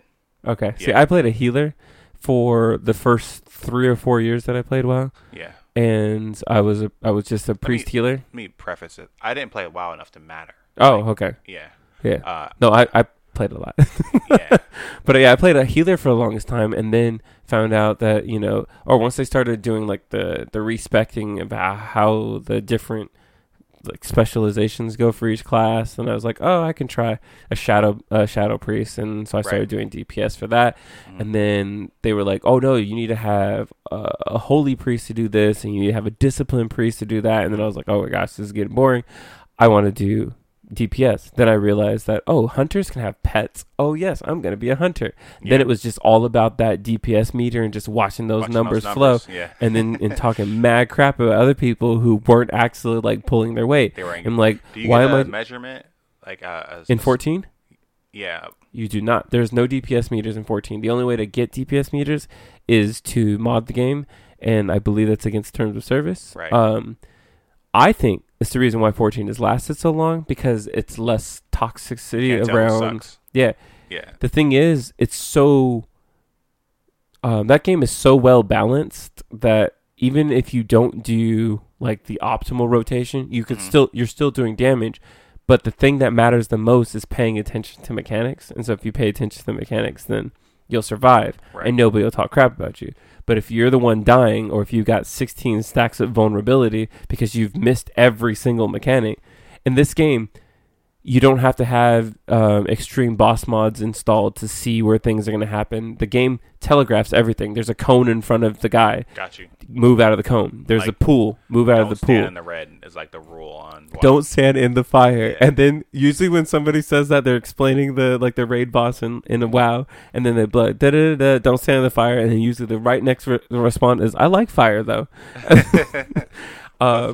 What fire has? But yeah, no, all mean. So they have cones, they have circles. They even have this thing on one of the new expansion's bosses where it's literally like these arrows that go around the boss, pretty much telling you this boss is about to rotate. Yeah. So stick with his rotation. You need to be moving with him. They give you everything. Yeah. Did you just hit the table? I just knocked the table. My bad. Oh, all good. Well, man, yeah. I'll have to save a lot of my Final Fantasy 14 talk for, I don't know, like September or something like that. I think it's when we finally beat a 14, or maybe even this next year that I'll be talking about 14, since we do one Final Fantasy a month. Right, yeah, it's gonna be in a while. Yeah. Well, you guys are on like, I will say this though, probably even though I'm not playing Final Fantasy, the stories are interesting. So to hear it from someone else's perspective, it makes me, even the one about 2, where like you guys hate 2. Okay, so we hate 2, but it's also hard to explain what 2 is, because 2 didn't really know what it was either, and I think that's what it made it really hard for us to find somebody like what. I mean, we're willing to give like all the credit to these people who write these reviews, but most people don't write reviews on Final Fantasy 2 because it's not one that anybody likes. And so the reviews are typically just painted in the this is garbage, that kind of thing, or like it's always talking about its battle system, so it was really hard to find stuff about it without playing it. But like I said, I'm playing it. I have it on my phone. I'm trying to get through it, but it's a hard. It's a drag. It's a drag, yeah. Shikamaru. This is such a drag. By the way, Shikamaru's music is the best in Naruto. Just saying. That's fair. Hot take. No, it's not really a hot take. A lot of people like that. I like the stage in Naruto. I'm not there yet. I am 25 episodes from being done with regular Naruto, and then I'm going to be into Shippuden. I'm proud of you. I'm proud of me. I stopped watching One Piece, by the way, because we're in a filler arc right now. Huh? What's your favorite anime? Right off the top of my head, I typically say like Steins Gate. Okay, I haven't seen this. It's a time travel. Never even heard of it. Multiple dimensions. It's pretty good. It started. Text me later. Yeah, it started off as I think it started off as a visual novel. Okay, visual novel. Yeah, the ones where it's pretty much like a picture of 2 characters, and then you just have the text box along the bottom, and you're making choices and stuff like that. But yeah, that one's really good. Yeah, right off the top of my head, I would always say Steins Gate, and then probably follow with like Full Metal Alchemist Brotherhood. Okay. Specifically Brotherhood. I want to make sure I say Brotherhood because some people will. Have you seen the other one? Yeah, I actually watched that one first, and then somebody told me that Brotherhood existed, and then it took me several years to get to Brotherhood because I was like, I'm not watching this anime again. I already watched it. I don't rewatch animes. I just watch them. I enjoy them. I take it all in. That's the reason why I have to make sure I'm actually watching them. Because I want to absorb it into my soul. Anime is my soul. Anyways, I absorb it. And then, I have an anime soul. I have an anime soul. I'm staying away from the animated jokes, so.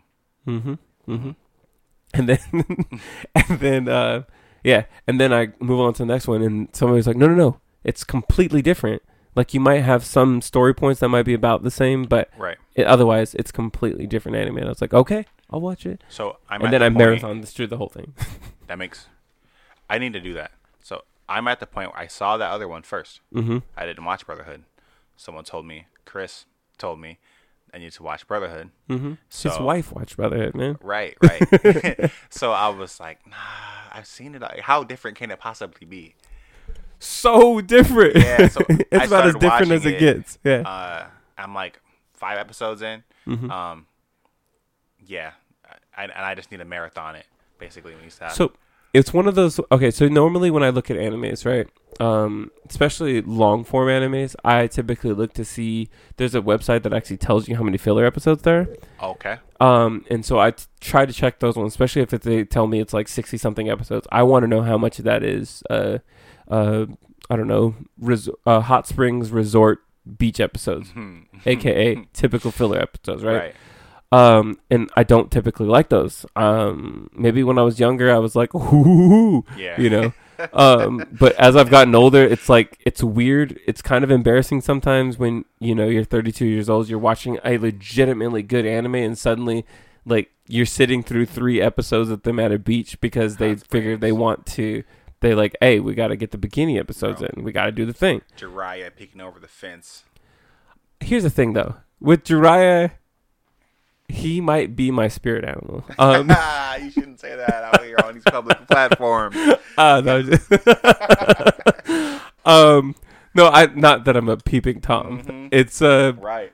hey, I tell Chris all the time. I say I'm a simple man. You know. Well, let's keep it at that. With that being said, anyways, but yeah, so those ones are actually like, it's almost like this weird tasteful thing that Naruto does with it, because you, as an adult, you know what he's doing. Right. As a child, you was just like, I wonder why does he keep doing that? Yeah. Like, or okay, so Naruto calls him a pervert, so I'm gonna call it a Pervy pervert. sage. Yeah, pervy sage. So cool. That's what it is, I guess, when you're younger. But I'm older. I watched it and I was like, okay, I see you guy. You know what I'm saying? Everyone does. Yeah. With Jiraiya specifically.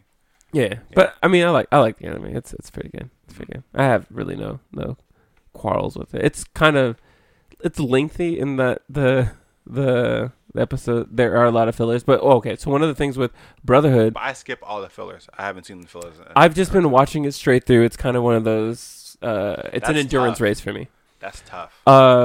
But for Brotherhood, there's 2 filler episodes. Oh, that's dope. Everything else is story. It's story to story to story How to story. many episodes are there? Like 50 something. It's not that much. Yeah. They just go ahead and marathon it. Yeah. Yeah. But yeah, Naruto, it was like it's like 50% fillers, and I was like, oh, we're not. And then like I was like, they're just joking. But there's like hundreds of episodes. Yes. So yeah, and a lot of them are fillers. There was like 200 plus in the original Naruto, and that's, like I said, I'm through most of those. Yeah. And I can tell I'm getting to a point where they were probably trying to catch up to the comic, or they were trying to wait for the manga to go a little bit further so they could catch up, because they were now they're just sending him on a ton of like little missions here and there to build his quote unquote character. But Naruto don't be learning nothing except for the skills. He has no common sense whatsoever, and it's amazing he's survived this long. Agreed. That being said, is that your favorite anime? Naruto? Yeah. You mention it a lot, like when you talk about like animes. You're just like, if you haven't watched Naruto, I don't want to talk. Yeah, it's just because. So the people that we're around, they've watched good anime, but I feel like you can't skip like the pillars. Yes.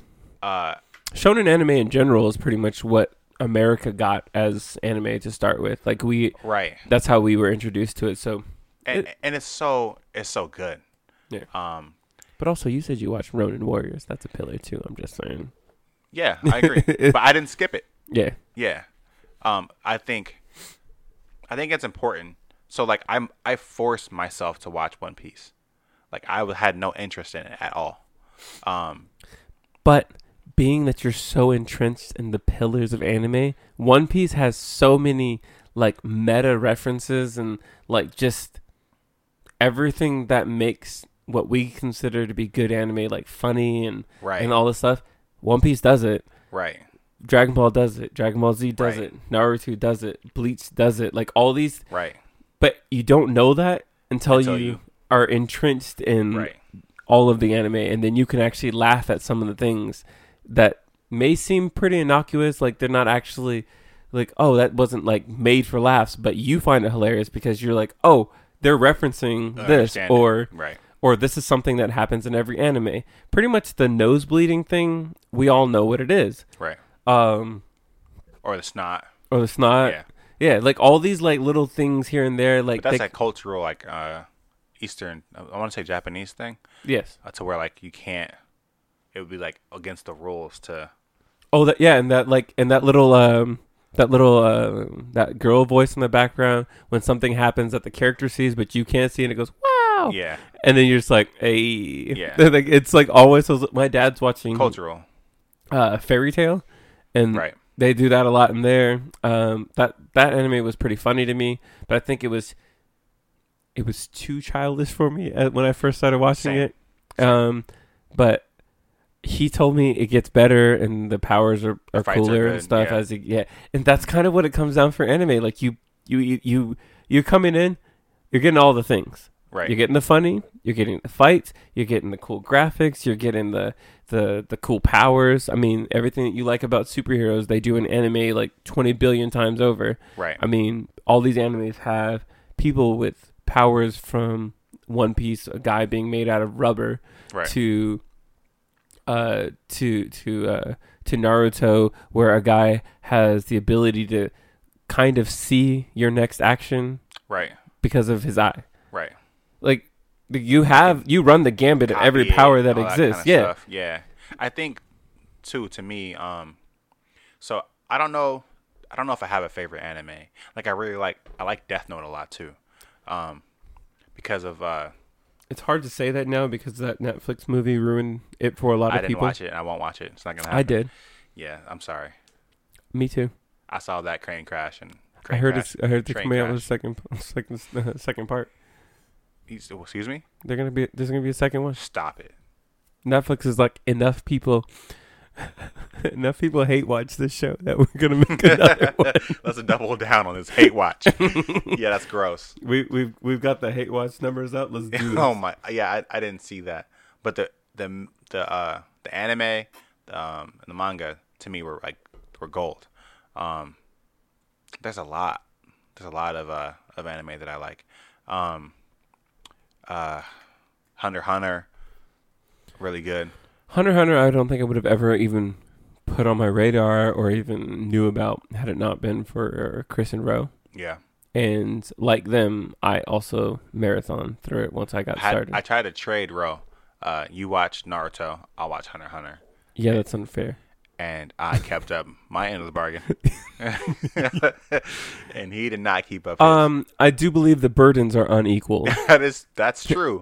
Even if you cut out all the filler episodes, you still can't quite match up to the number of episodes. It's quite extravagant. But okay, so I don't know. I think I would say because I watch anime for the plot twist. Those dudes that write those anime or mangas are like Notorious. genius writers. Mm-hmm. And also like the fighting and the nuances in the fighting. So in Naruto, there's a fight in early Naruto. You probably seen it where the dude with the bugs, Shino. Oh yeah, yeah. Oh yeah.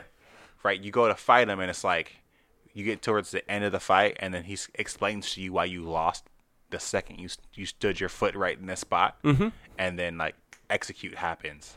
I love that kind of stuff. It's kind of actually one of the reasons why Hunter x Hunter ends up being really high up on my list of animes, because that is all about the systems. They spend Right. episodes talking about the systems, and then they execute upon those systems for everybody. Right. So pretty much they give you a framework, and they say everything. This is how pretty much magic works in our world. Right. We call it this. It can be done like this. Right. These are the rules. Let's see if you can catch on to the things that characters are doing as they're doing them. And Right. then sometimes you can, and sometimes they're the plot twists, like you said, they hit you with the, oh, so he can do that with his power? Or with like Hisoka and his gum stuff, like, Right. oh, he put the gum there. Oh, like you find yourself trying to figure out how he would have done a trick within the confines of the rules that were preset for the abilities and stuff. And it's also a similar thing and the reason why I like games. The character building part, the game gives you here are the parameters, and then you can do whatever you want. Divinity Original Sin is like masterful in this. There's so many ways that are interesting to like build characters and affect the like combat. That okay, I'm gonna start off with necromancy, but later I'm going to couple it with archery. And if you know the skills that you're going to be able to access later, it gives you like an idea of something to build towards. So when they do that in an anime and they say, hey, here's how magic works, or here's how ki works, here's how mana or chakra works, right? And they give you all these parameters, like there's almost a natural next step of, oh, this character can go from here to there, and then I wonder if it's going to happen that way. It gives you intrigue in places where like you don't really get that when you watch Batman. Right. I like Batman. Also, when you're a kid, if you have all those rules set in place, you're like, well, my chakra ability is to do the thing, and no, I have control of these things, and I'm all the tailed beasts in one. Yeah, all in one. Yeah. Yeah, I don't think your body can sustain that. Right. Pretty much Naruto has trouble with just one. Just so half of one is what he has. Okay. I don't know the whole dealio with that, but it's not explained in the first part. I don't think the beast is explained as half, but bad. That's cool. Whatever. I apologize. Now I just want to figure out why it's half. Okay. So, for me, that's a hook right there Good. As far as I'm concerned. Good. Yeah. Again, I just watch it kind of. That's my casual. If I'm caught up on my other ones, I'll get a couple episodes of Naruto, and while I fold some clothes or whatever. But right. And that's one you can do that with. Yes. For sure. And because I'm watching filler episodes, I can sometimes just not pay attention and just hear it in the background. But I should.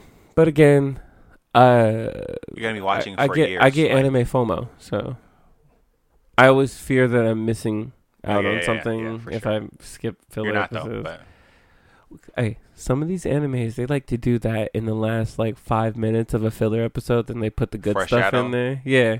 Yeah, but this one does do that. But it's all in the next episode. Oh, yeah. I guess they do their intros to the episodes. And also, I don't know if it counts, because there are like flashbacks in Naruto. So, Kakashi, you'll see like his childhood, or his I shouldn't say childhood. You'll see like what made him be who he is up to this point. And I don't know if whatever website you use counts that as filler, because it's kind of like offshoot from the story. So. I think the website counts filler as anything that didn't happen in the manga. Oh, okay. Well, then. If it happened in the manga and it's like backstory, then it's probably not considered filler. You should definitely skip the filler then. There's nothing to do with the story at all. But maybe I just want to grow more attached to these characters so that I can feel the impact of their actions and the actions upon them as they develop into adults. Nope. Yeah, plenty of that, and like other in the regular episodes. There's a lot of them. I'm sure. I believe I said it in one of the earlier podcasts that I am a masochist when it comes to those kinds of things. You did say that. I tend to put myself through a lot of stuff for video games, for animes. I believe in you. You can overcome. I don't believe in myself, and that's probably the thing that holds me back. We are sitting at 2 hours and... On this one part? 37 minutes. So, here's what we're going to do. I'm going to cut out the fact that I even said how many hours we spent. And we are going to take a break really quick. Cool. Yeah. Cool.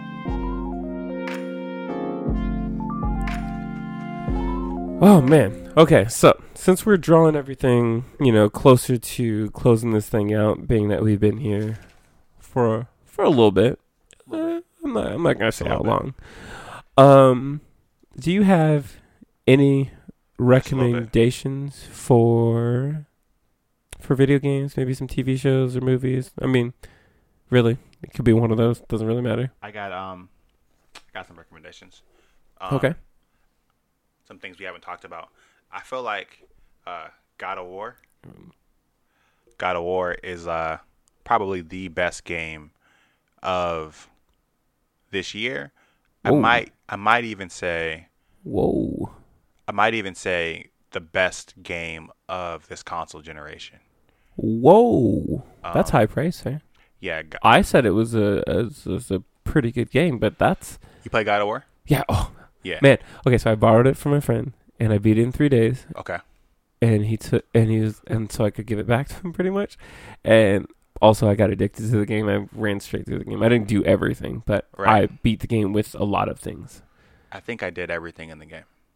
Yeah, I didn't do the fire tournament thing. I did that. And then I did not do the freaking trials of the Midgard poison thing. That maze that changes. I did that. I did not Yeah, do that that. was fun. Yeah, and then of course I think you said it and other people have Was it said it. I Muspelheim? didn't kill all the Muspelheim. Yeah, Yeah. Valkyries. yeah, I didn't kill all the Valkyries. I think I got one I down. killed all the Valkyries. Yeah. I did greatly enjoy the game, and I felt like I didn't need to do more. Right. It was one of those things where I think if I had owned the game, maybe I would play more, and I would actually use I would be like, you know what, I'm gonna go back and go try to take down a Valkyrie or whatever, that kind of Right. thing. But I don't own the game, so I did play it. I enjoyed it greatly what I did play. So yeah, that's a good recommendation. Unfortunately, it is only a PS4. I wish it was on PC. Master Race. Thank you. But no, it's a really good game. It like maxes out the PS4's graphics capability. Right. It's beautiful. it really is a beautiful game. Sometimes I did find myself just staring off into the distance in that game, just like they really did that. I mean, that snake is really out there just watching me. Bro. I'm gonna need him to take his eyes off me because And- it's getting kind of creepy. It's a good game. It's a great game. Good But story. It would be a great book. Yeah. Like, it's really well done. I don't think that any aspect of that game is poor. Like they made I can imagine there's a lot of things that can be improved, can be honed, considering their new formula, with like the equipment and the runes and stuff like that. It's kind of a new thing to the God of War thing. right. I wouldn't say it was perfect. I wouldn't give it a 10 out of 10. Right. But I feel what you're saying. They did everything that they set out to do well. Right. And they did it with a flair that only they can do, you know, Right. from the God of War franchise. Because God of War is traditionally hack and slash. Right. It's not like the kind of RPG where you build a character Mm-hmm. that progresses and progressively gets stronger and different throughout the gameplay. Right. So, But they balance that by making it strategic hack and slash, right. and then adding those RPG elements to balance it out. Like, oh, so now that you've got a strategic mindset, here's some things to help you with your strategy, that kind Right. of thing. But I mean, like I said, everything.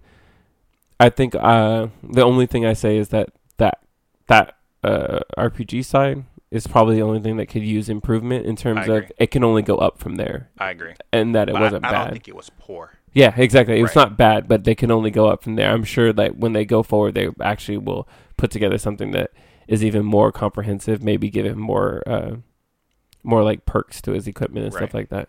Because I tried to play it like a mage Mm-hmm. because that's so far removed from traditional Kratos. Mm-hmm. And I felt like I got kind of close. Right.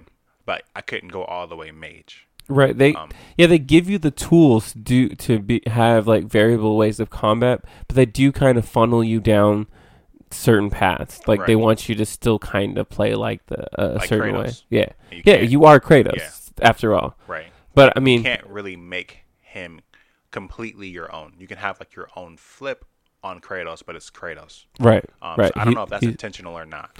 I'm pretty sure it is. I'm pretty sure they want still like you're still the guy that you remember that was ripping people's heads off Right. in the first 3 games. Right. So we want you to still do that, but here's a little bit more control over how you do it. Yeah. Right.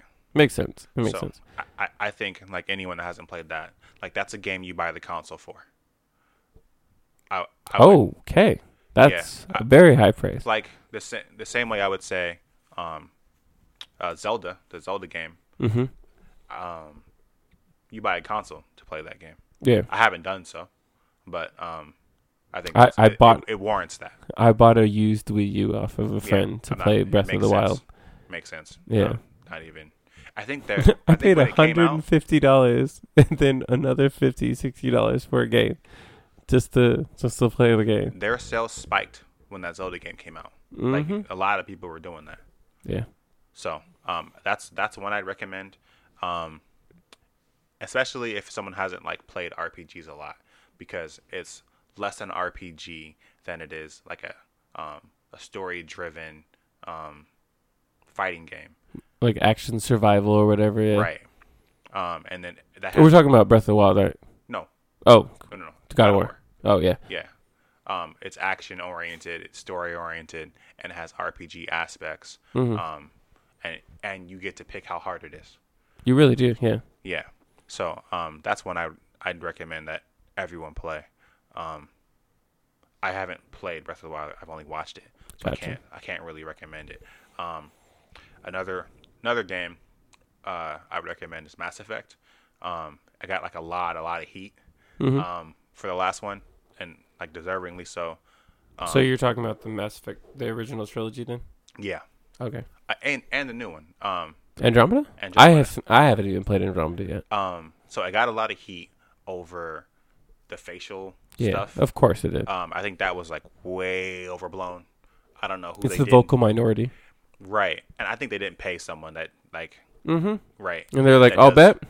Right. I'll bet. Okay. Yeah. So I think that was way overblown. The thing I will say, for people who like normally buy BioWare games and then get the DLC like season pass, and then they get like DLC 1 adds this much story and that much story. They didn't have that in this one. You bought the DLC package and you had to read the fine print to notice that it just didn't come with any more story. This is only multiplayer DLC for your Ooh. extra $30-$40. So that's something to really critique. What was the multiplayer DLC then? So have you ever played Mass Effect before? Yeah. Did you play 3? 3, yeah. You played the multiplayer in 3? No. Okay. I've never played multiplayer in Mass Effect games. So the multiplayer in 3 was really good. I hear it is great, yeah. Right. It's basically it's wave based. You have these characters that are in the Mass Effect world. It's like a horde mode thing? It's horde mode. Oh. And so, but these characters, you build them up. They have abilities, and you get to pick which ones are stronger, and even not just stronger, but like what they do. There's like choices and options for you to build a character and then take it into horde mode. Wait, so Mass Effect's multiplayer is PvE? Yes, I didn't know that. I would have played more of it. it was dope. Son of I played it 4 years. a... Are the servers still going? Yes, Okay, I Yeah. might actually jump on it's that. really good. Okay, that's I pretty cool. recommend it. Hey. It's really good. So is that what Andromeda was doing then? So Andromeda, the multiplayer was you got because quiet is kept. Mass Effect 3 and Andromeda multiplayer, they have loot boxes. So you can, And I'd never heard anything about it. because it's in 3. I'm not. We're not gonna talk about how much money I spent. Yikes. You know, in 3's loot boxes. You're the whale that funds these games. Yes, not just that one. Okay. It was really good. And you didn't have to. There was no like pressure to spend money in there. It was like it's a convenience thing. Right. Where you could, though it was kind of pay to win, like because you get the next version of the gun. Yeah, but you're not a pay-to-win scheme where you're not actually paying to win against other players. You're just paying to Yeah. just be better in the scenario. And it's really pay to like not be patient, because you could get those boxes by just playing the game. Right. Yeah, but you can like just buy them and not Kind of the model that a lot of games are using nowadays, or a lot of the Right. good ones. They're like, play the game, you'll get the boxes. We prefer that you help fund the game by Right. buying them, but you know what? You play enough, you level up. Technically, you're encouraging more people to play the game by just playing it more, and you're Absolutely. probably telling other people how much fun you're having. They're all seeing you online 24/7 playing the this game. That game, Yeah. I'm telling you, bro. Like the multiplayer on Mass Effect 3, amazing. Mass Effect Andromeda, the multiplayer, they changed it and they had a different like studio come in and build it. Okay. It was worse. Oh And so, crap! because- And so they put the DLC in there. And the DLC that you spent the extra like $40 on, it gave you more boxes, and I think it gave you like it was just more boxes, more premium boxes. I'm pretty sure that's what it was. It was all multiplayer stuff. It was nothing for the single player. So garbage. Yeah, it was terrible. Did you like the scenario of Andromeda though? Like the single player? I actually did like the game. I'm saying actually because it got so much negative heat. But if you Right. just play the game, it's a good game. It's RPG that has an interesting story.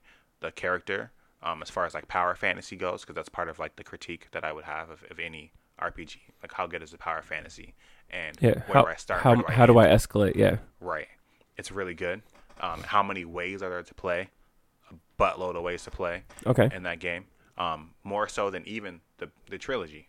Way more. So did they forego the Paragon Renegade system in this game? A little bit. Okay. As far as the dialogue options, a little bit. Okay. It's not the focus how it was in the other one, where Shepard looks different Yeah. depending on what you do, and you can like really be a bad guy, and that opens up a lot of different possibilities. Like whole races are less, and planets are gone. Right. So this one is a little bit different, but it does. Your choices still really, really affect your game. Right. As BioWare games I want to do. Right. I think it's a really good game. Okay. I wouldn't say it was a masterpiece. I wouldn't say it was game of the year. So I should wait for it to go on sale and play it, or should I? Oh, don't buy it full price. Okay. No, not at all. Just because it's so old, like the time that's gone by since it released, I would Yeah. never. Yeah. Yeah, there are certain games I do the same. I do that to it too. I'm like, I like the game. It's really good, but I don't recommend you pay. Full price. Yeah, Yeah. because if a game stays at $60 for too long, they're just trying to recoup their costs. Right. And Even not so like Diablo. I got Diablo, and I just was waiting until when I refuse to buy a game that's old for full price. I won't do it. yeah, Yeah. yeah. And I mean, Nintendo is notorious for that, though. They don't ever lower their prices for their games, unless there's like PS4 Master Race, PS4 Master Race, or PC Master Race, Steam Summer Sale. Okay, that's Calm down, man. That's fair. why I got 500 and something games in my fair. library. Steam, and they have free games like a lot too. Yeah. So I would say those are like my solid recommendations. I don't play a lot of PvP games. I kind of like, honestly, I'm the best, and I retired on top. That's kind of what that is. I was top 2% in the world on Destiny. Look me up. You can check me out. M.Sky is my PSN. I don't know if they keep those up to date from Destiny 1, but I was on there heavy, putting in a whole lot of work. Okay. So I feel a lot of confidence coming from that Bro. side of the room. have you not played with me in Destiny and PvP? No, not in PvP. No, I did play with you in PvP for a little bit. Yeah, You've seen my art. I couldn't see anything. I kept on dying. But you saw the score at the end, and I'm normally right at the top. Yes. But I don't play it that much because it's just, I don't know. I'm not as competitive in my old age. So we have this thing where I haven't told quite what David's age is, and yeah. there's every couple episodes he says something that He kind of sounds real 40. Hey, I'm gonna put that out there. He sounds Okay. real Okay. real 40. okay, that's the first official guess. I'm gonna say it's wrong, Okay. but wow, okay. Just not his voice, but just from the things he says. The things he said exactly. Yeah. That's what I was saying. He Like sounds young with it. when his he's voice like, is young. he said when I played this one game, I played it when it first came out. I was like, ooh, giving away your age, and like And it slowly was but surely, Atari. Yeah. slowly but surely, people are gonna start to figure it out. But he doesn't want to say it. It's okay though. Wow. So retiring on top. Okay. I wish I would have done that in any PvP game I played. But Like Apex Legends. yeah, Okay, if you're gonna play one of those like what's the genre? the battle royale games. Battle Royale games, I would say that's the best one.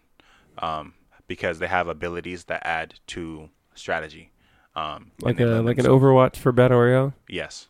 So Overwatch is the game I retired on top. Right. Back before they respect Mercy. That was my jam. I was a Mercy played Roadhog. Paladins? Huh? Paladins. Okay, Yeah. so this is a game. Let me say this too. My favorite game genre. I like MOBAs. Really? Yeah. Did we play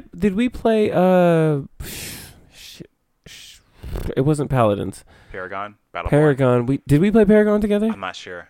I don't know. I Paragon played a was lot of so Paragon. good, and It's it like, was no, you hurt my heart right now. so beautiful So this is why I don't play Fortnite. because of Epic. Yes. Because they screwed you over, and they I'm a founder. of Paragon? Fortnite and Paragon.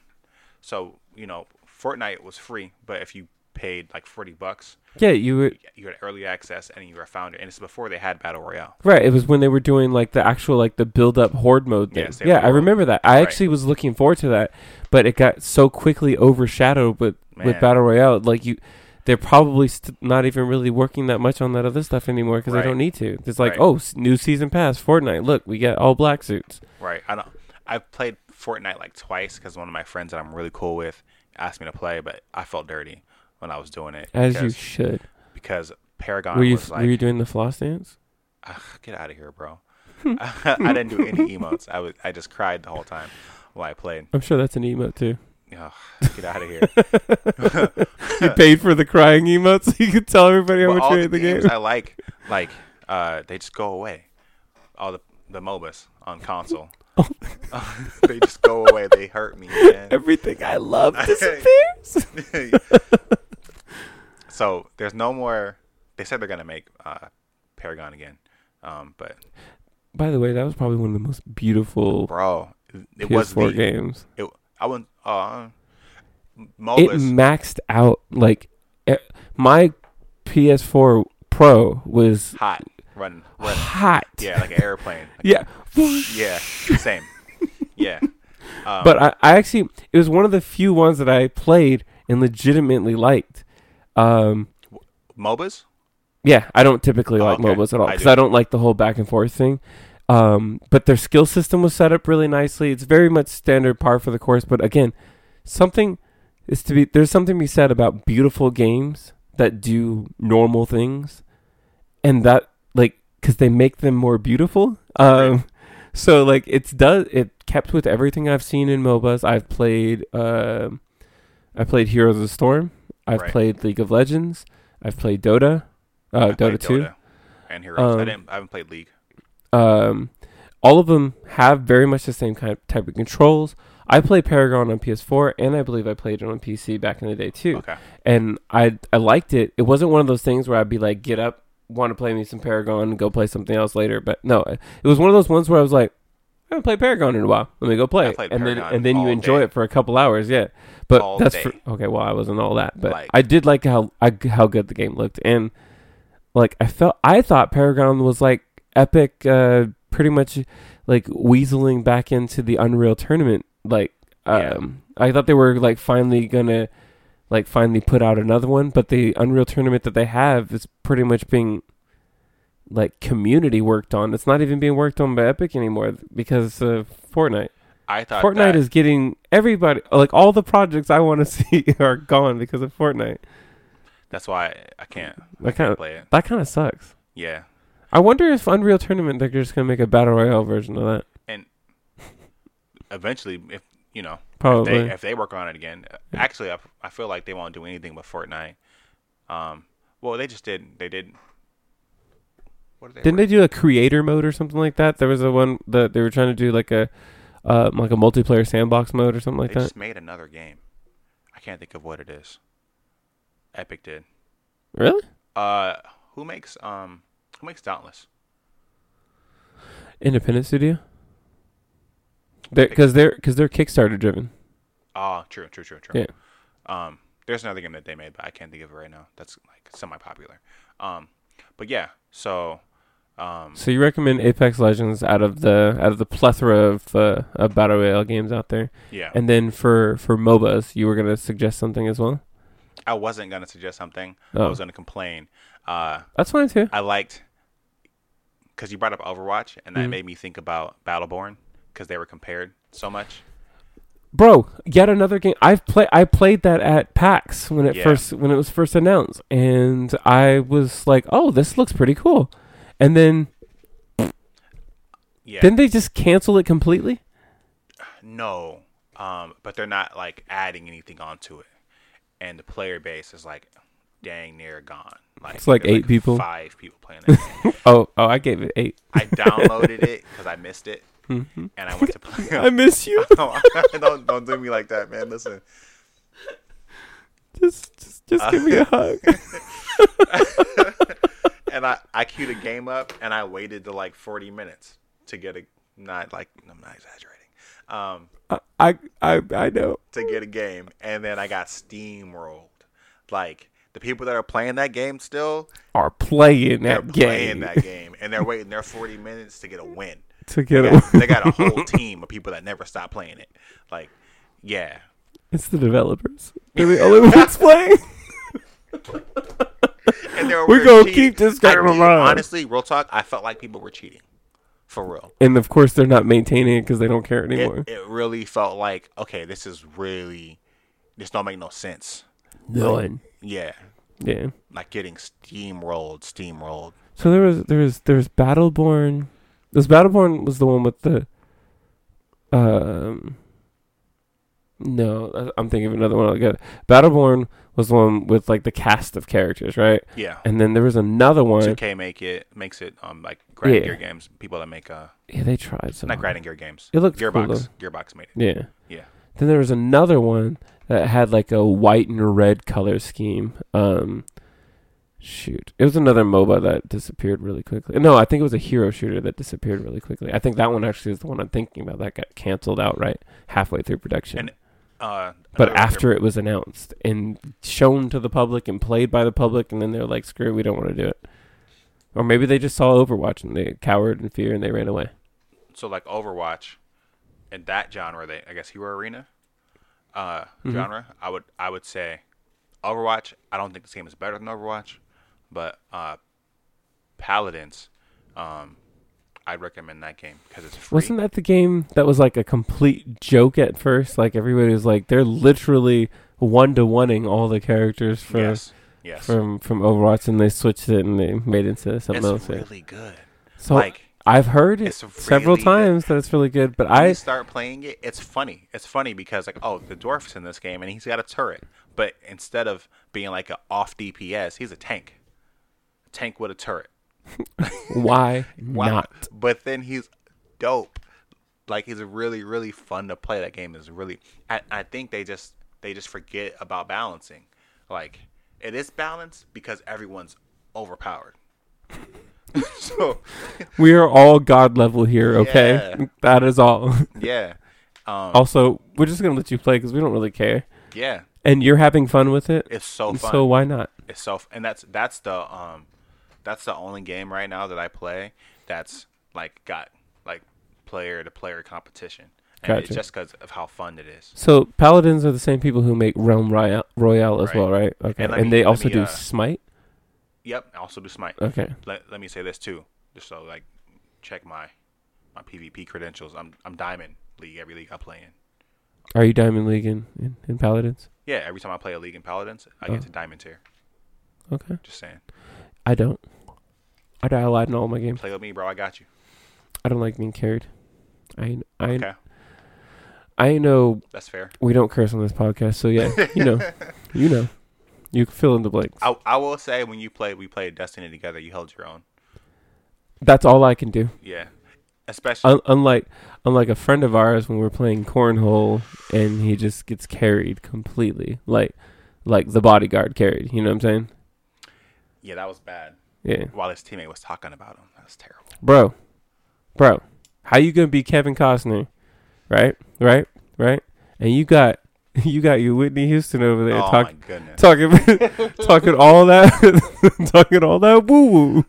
For the record, this is not Marcus. I'm gonna get blamed for this, but this is not me. I didn't do this. I didn't incite this. Oh It's on no, paper. I want you to hear this because guess what? The next game we whooped you. Yeah, that's fair. Whooped, and you were talking all that smack, and then you were like, "Well, that wasn't really." Though someone said they weren't paying attention. That's what was said. Well, that's a nice way to end an episode. Also, I'm not going to mention the name of that person. He'll know when he hears the episode. Any game you're looking forward to? 2 games. 2 games, Borderlands 3, obviously. of course. I'm gonna sell. Are you going to play that on PlayStation or are you going to play that on Epic Store? PC. PS4 Master Race. Yeah. I'm definitely No. playing it on console. Okay. Really, honestly, it's because that's where most of my friends play. I've bought games on console simply for that reason too. Yeah. I do own a PC Mhm. that can play games, but You own a potato, sir? No, I wouldn't call it. Well, it was decent when I got it. Gotcha. Yeah. And what's the other game? You said Borderlands 3? So yeah, Borderlands 3 and like with the asterisk. The Avengers game. That's a giant. You might want to put like a little asterisk and a cross, and then maybe with the solar system of stars. Yeah.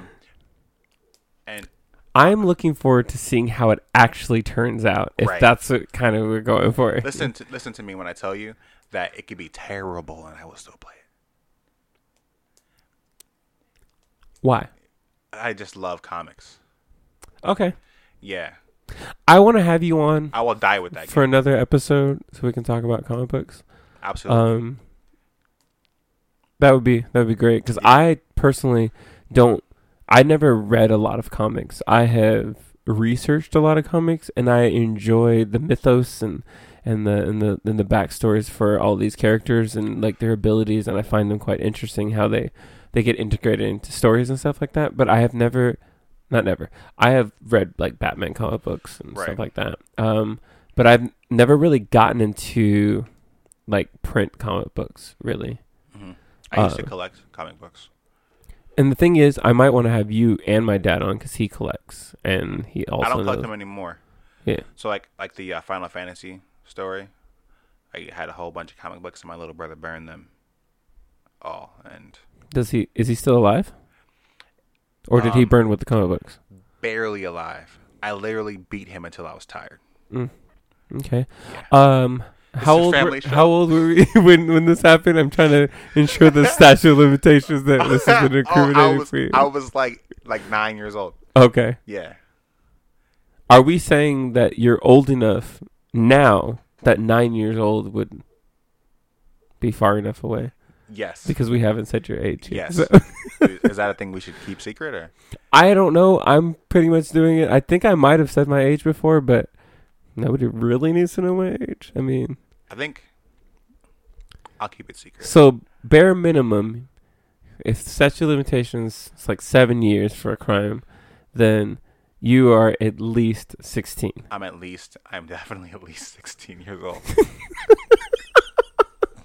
Also, I hear a little bit of bass in your voice, which means that there's a possibility that you're out of the puberty phase, so that might make you a little bit older, 20 to 21. I think you actually stop with the voice cracking thing around 23 to 24. So, yeah, we're gonna put you right around 24. It was really rough for me. Huh? Puberty was really rough. Bro, tell me about it. My voice still cracks. Man, and I had a really high-pitched kind of Bro, even now, going on. I talk with a really deep voice, but when I sing, my voice is high. Can we hear you sing on the podcast? No, you just hear like a lot of the tiny voices that I do. Like, because my range is extreme. My voice goes from this to being like that to doing the and doing that for long periods of time. Okay, I don't want you to do that for long periods of time. I know. Okay. But you'll hear it in the next episode. When you hear it, because they don't air in the order that they're recorded. But yeah. Cool. Fun stuff. Well, those are my recommendations. Oh, yeah. Well, I'm supposed to get better and better as a podcast with like closing out my episodes. You can follow me on all platforms. That's Scott. It's my name everywhere. It's really creative. It's just my name. Is it an actual dot or is it the word dot? Yep. Dot Scott. Okay. Yep. Just my name. So when you started that little spiel thing, I was reminded of there's a podcast I was listening to. One of the ladies on there, she had been watching too many YouTube videos, and she was like, every time like we're getting ready to close, I just get the urge to be like, smash that like button, hit that subscribe, make sure you tap that bell next to it so you get notifications when new videos come out. Comment squad first hour. Make sure you cop that merch link in bio. You know what I'm saying? Donate to us on Patreon. Support my new project on Kickstarter. I got a new album out. Hit me on the Indiegogo. How about you slide by the SoundCloud? Stop it with the SoundCloud. No. Make sure you click on them links on my Instagram. #ad. You know what I'm saying? This video is sponsored by blank. Click the link to go buy the thing to get me money when you buy the thing. Yes. You'll get a discount, 6%. Or something. Maybe one. You guys need a thing on this. Who's sponsoring you guys? Nobody. We haven't gotten there yet. Maybe this episode with you will be like the tipping point that'll push us over. I'm going to need a percentage. It's not going to happen because even 100% of zero is still zero. That's gross. Why? That's what friends are for, right here. That's what friends. I would give you a percentage. Yeah. If I had something to give, sir. I thought you were going to tell me we're not friends. Ooh, like somebody else that may have that gotten. note. It's been fun. It's been real. Until next time. Until next time.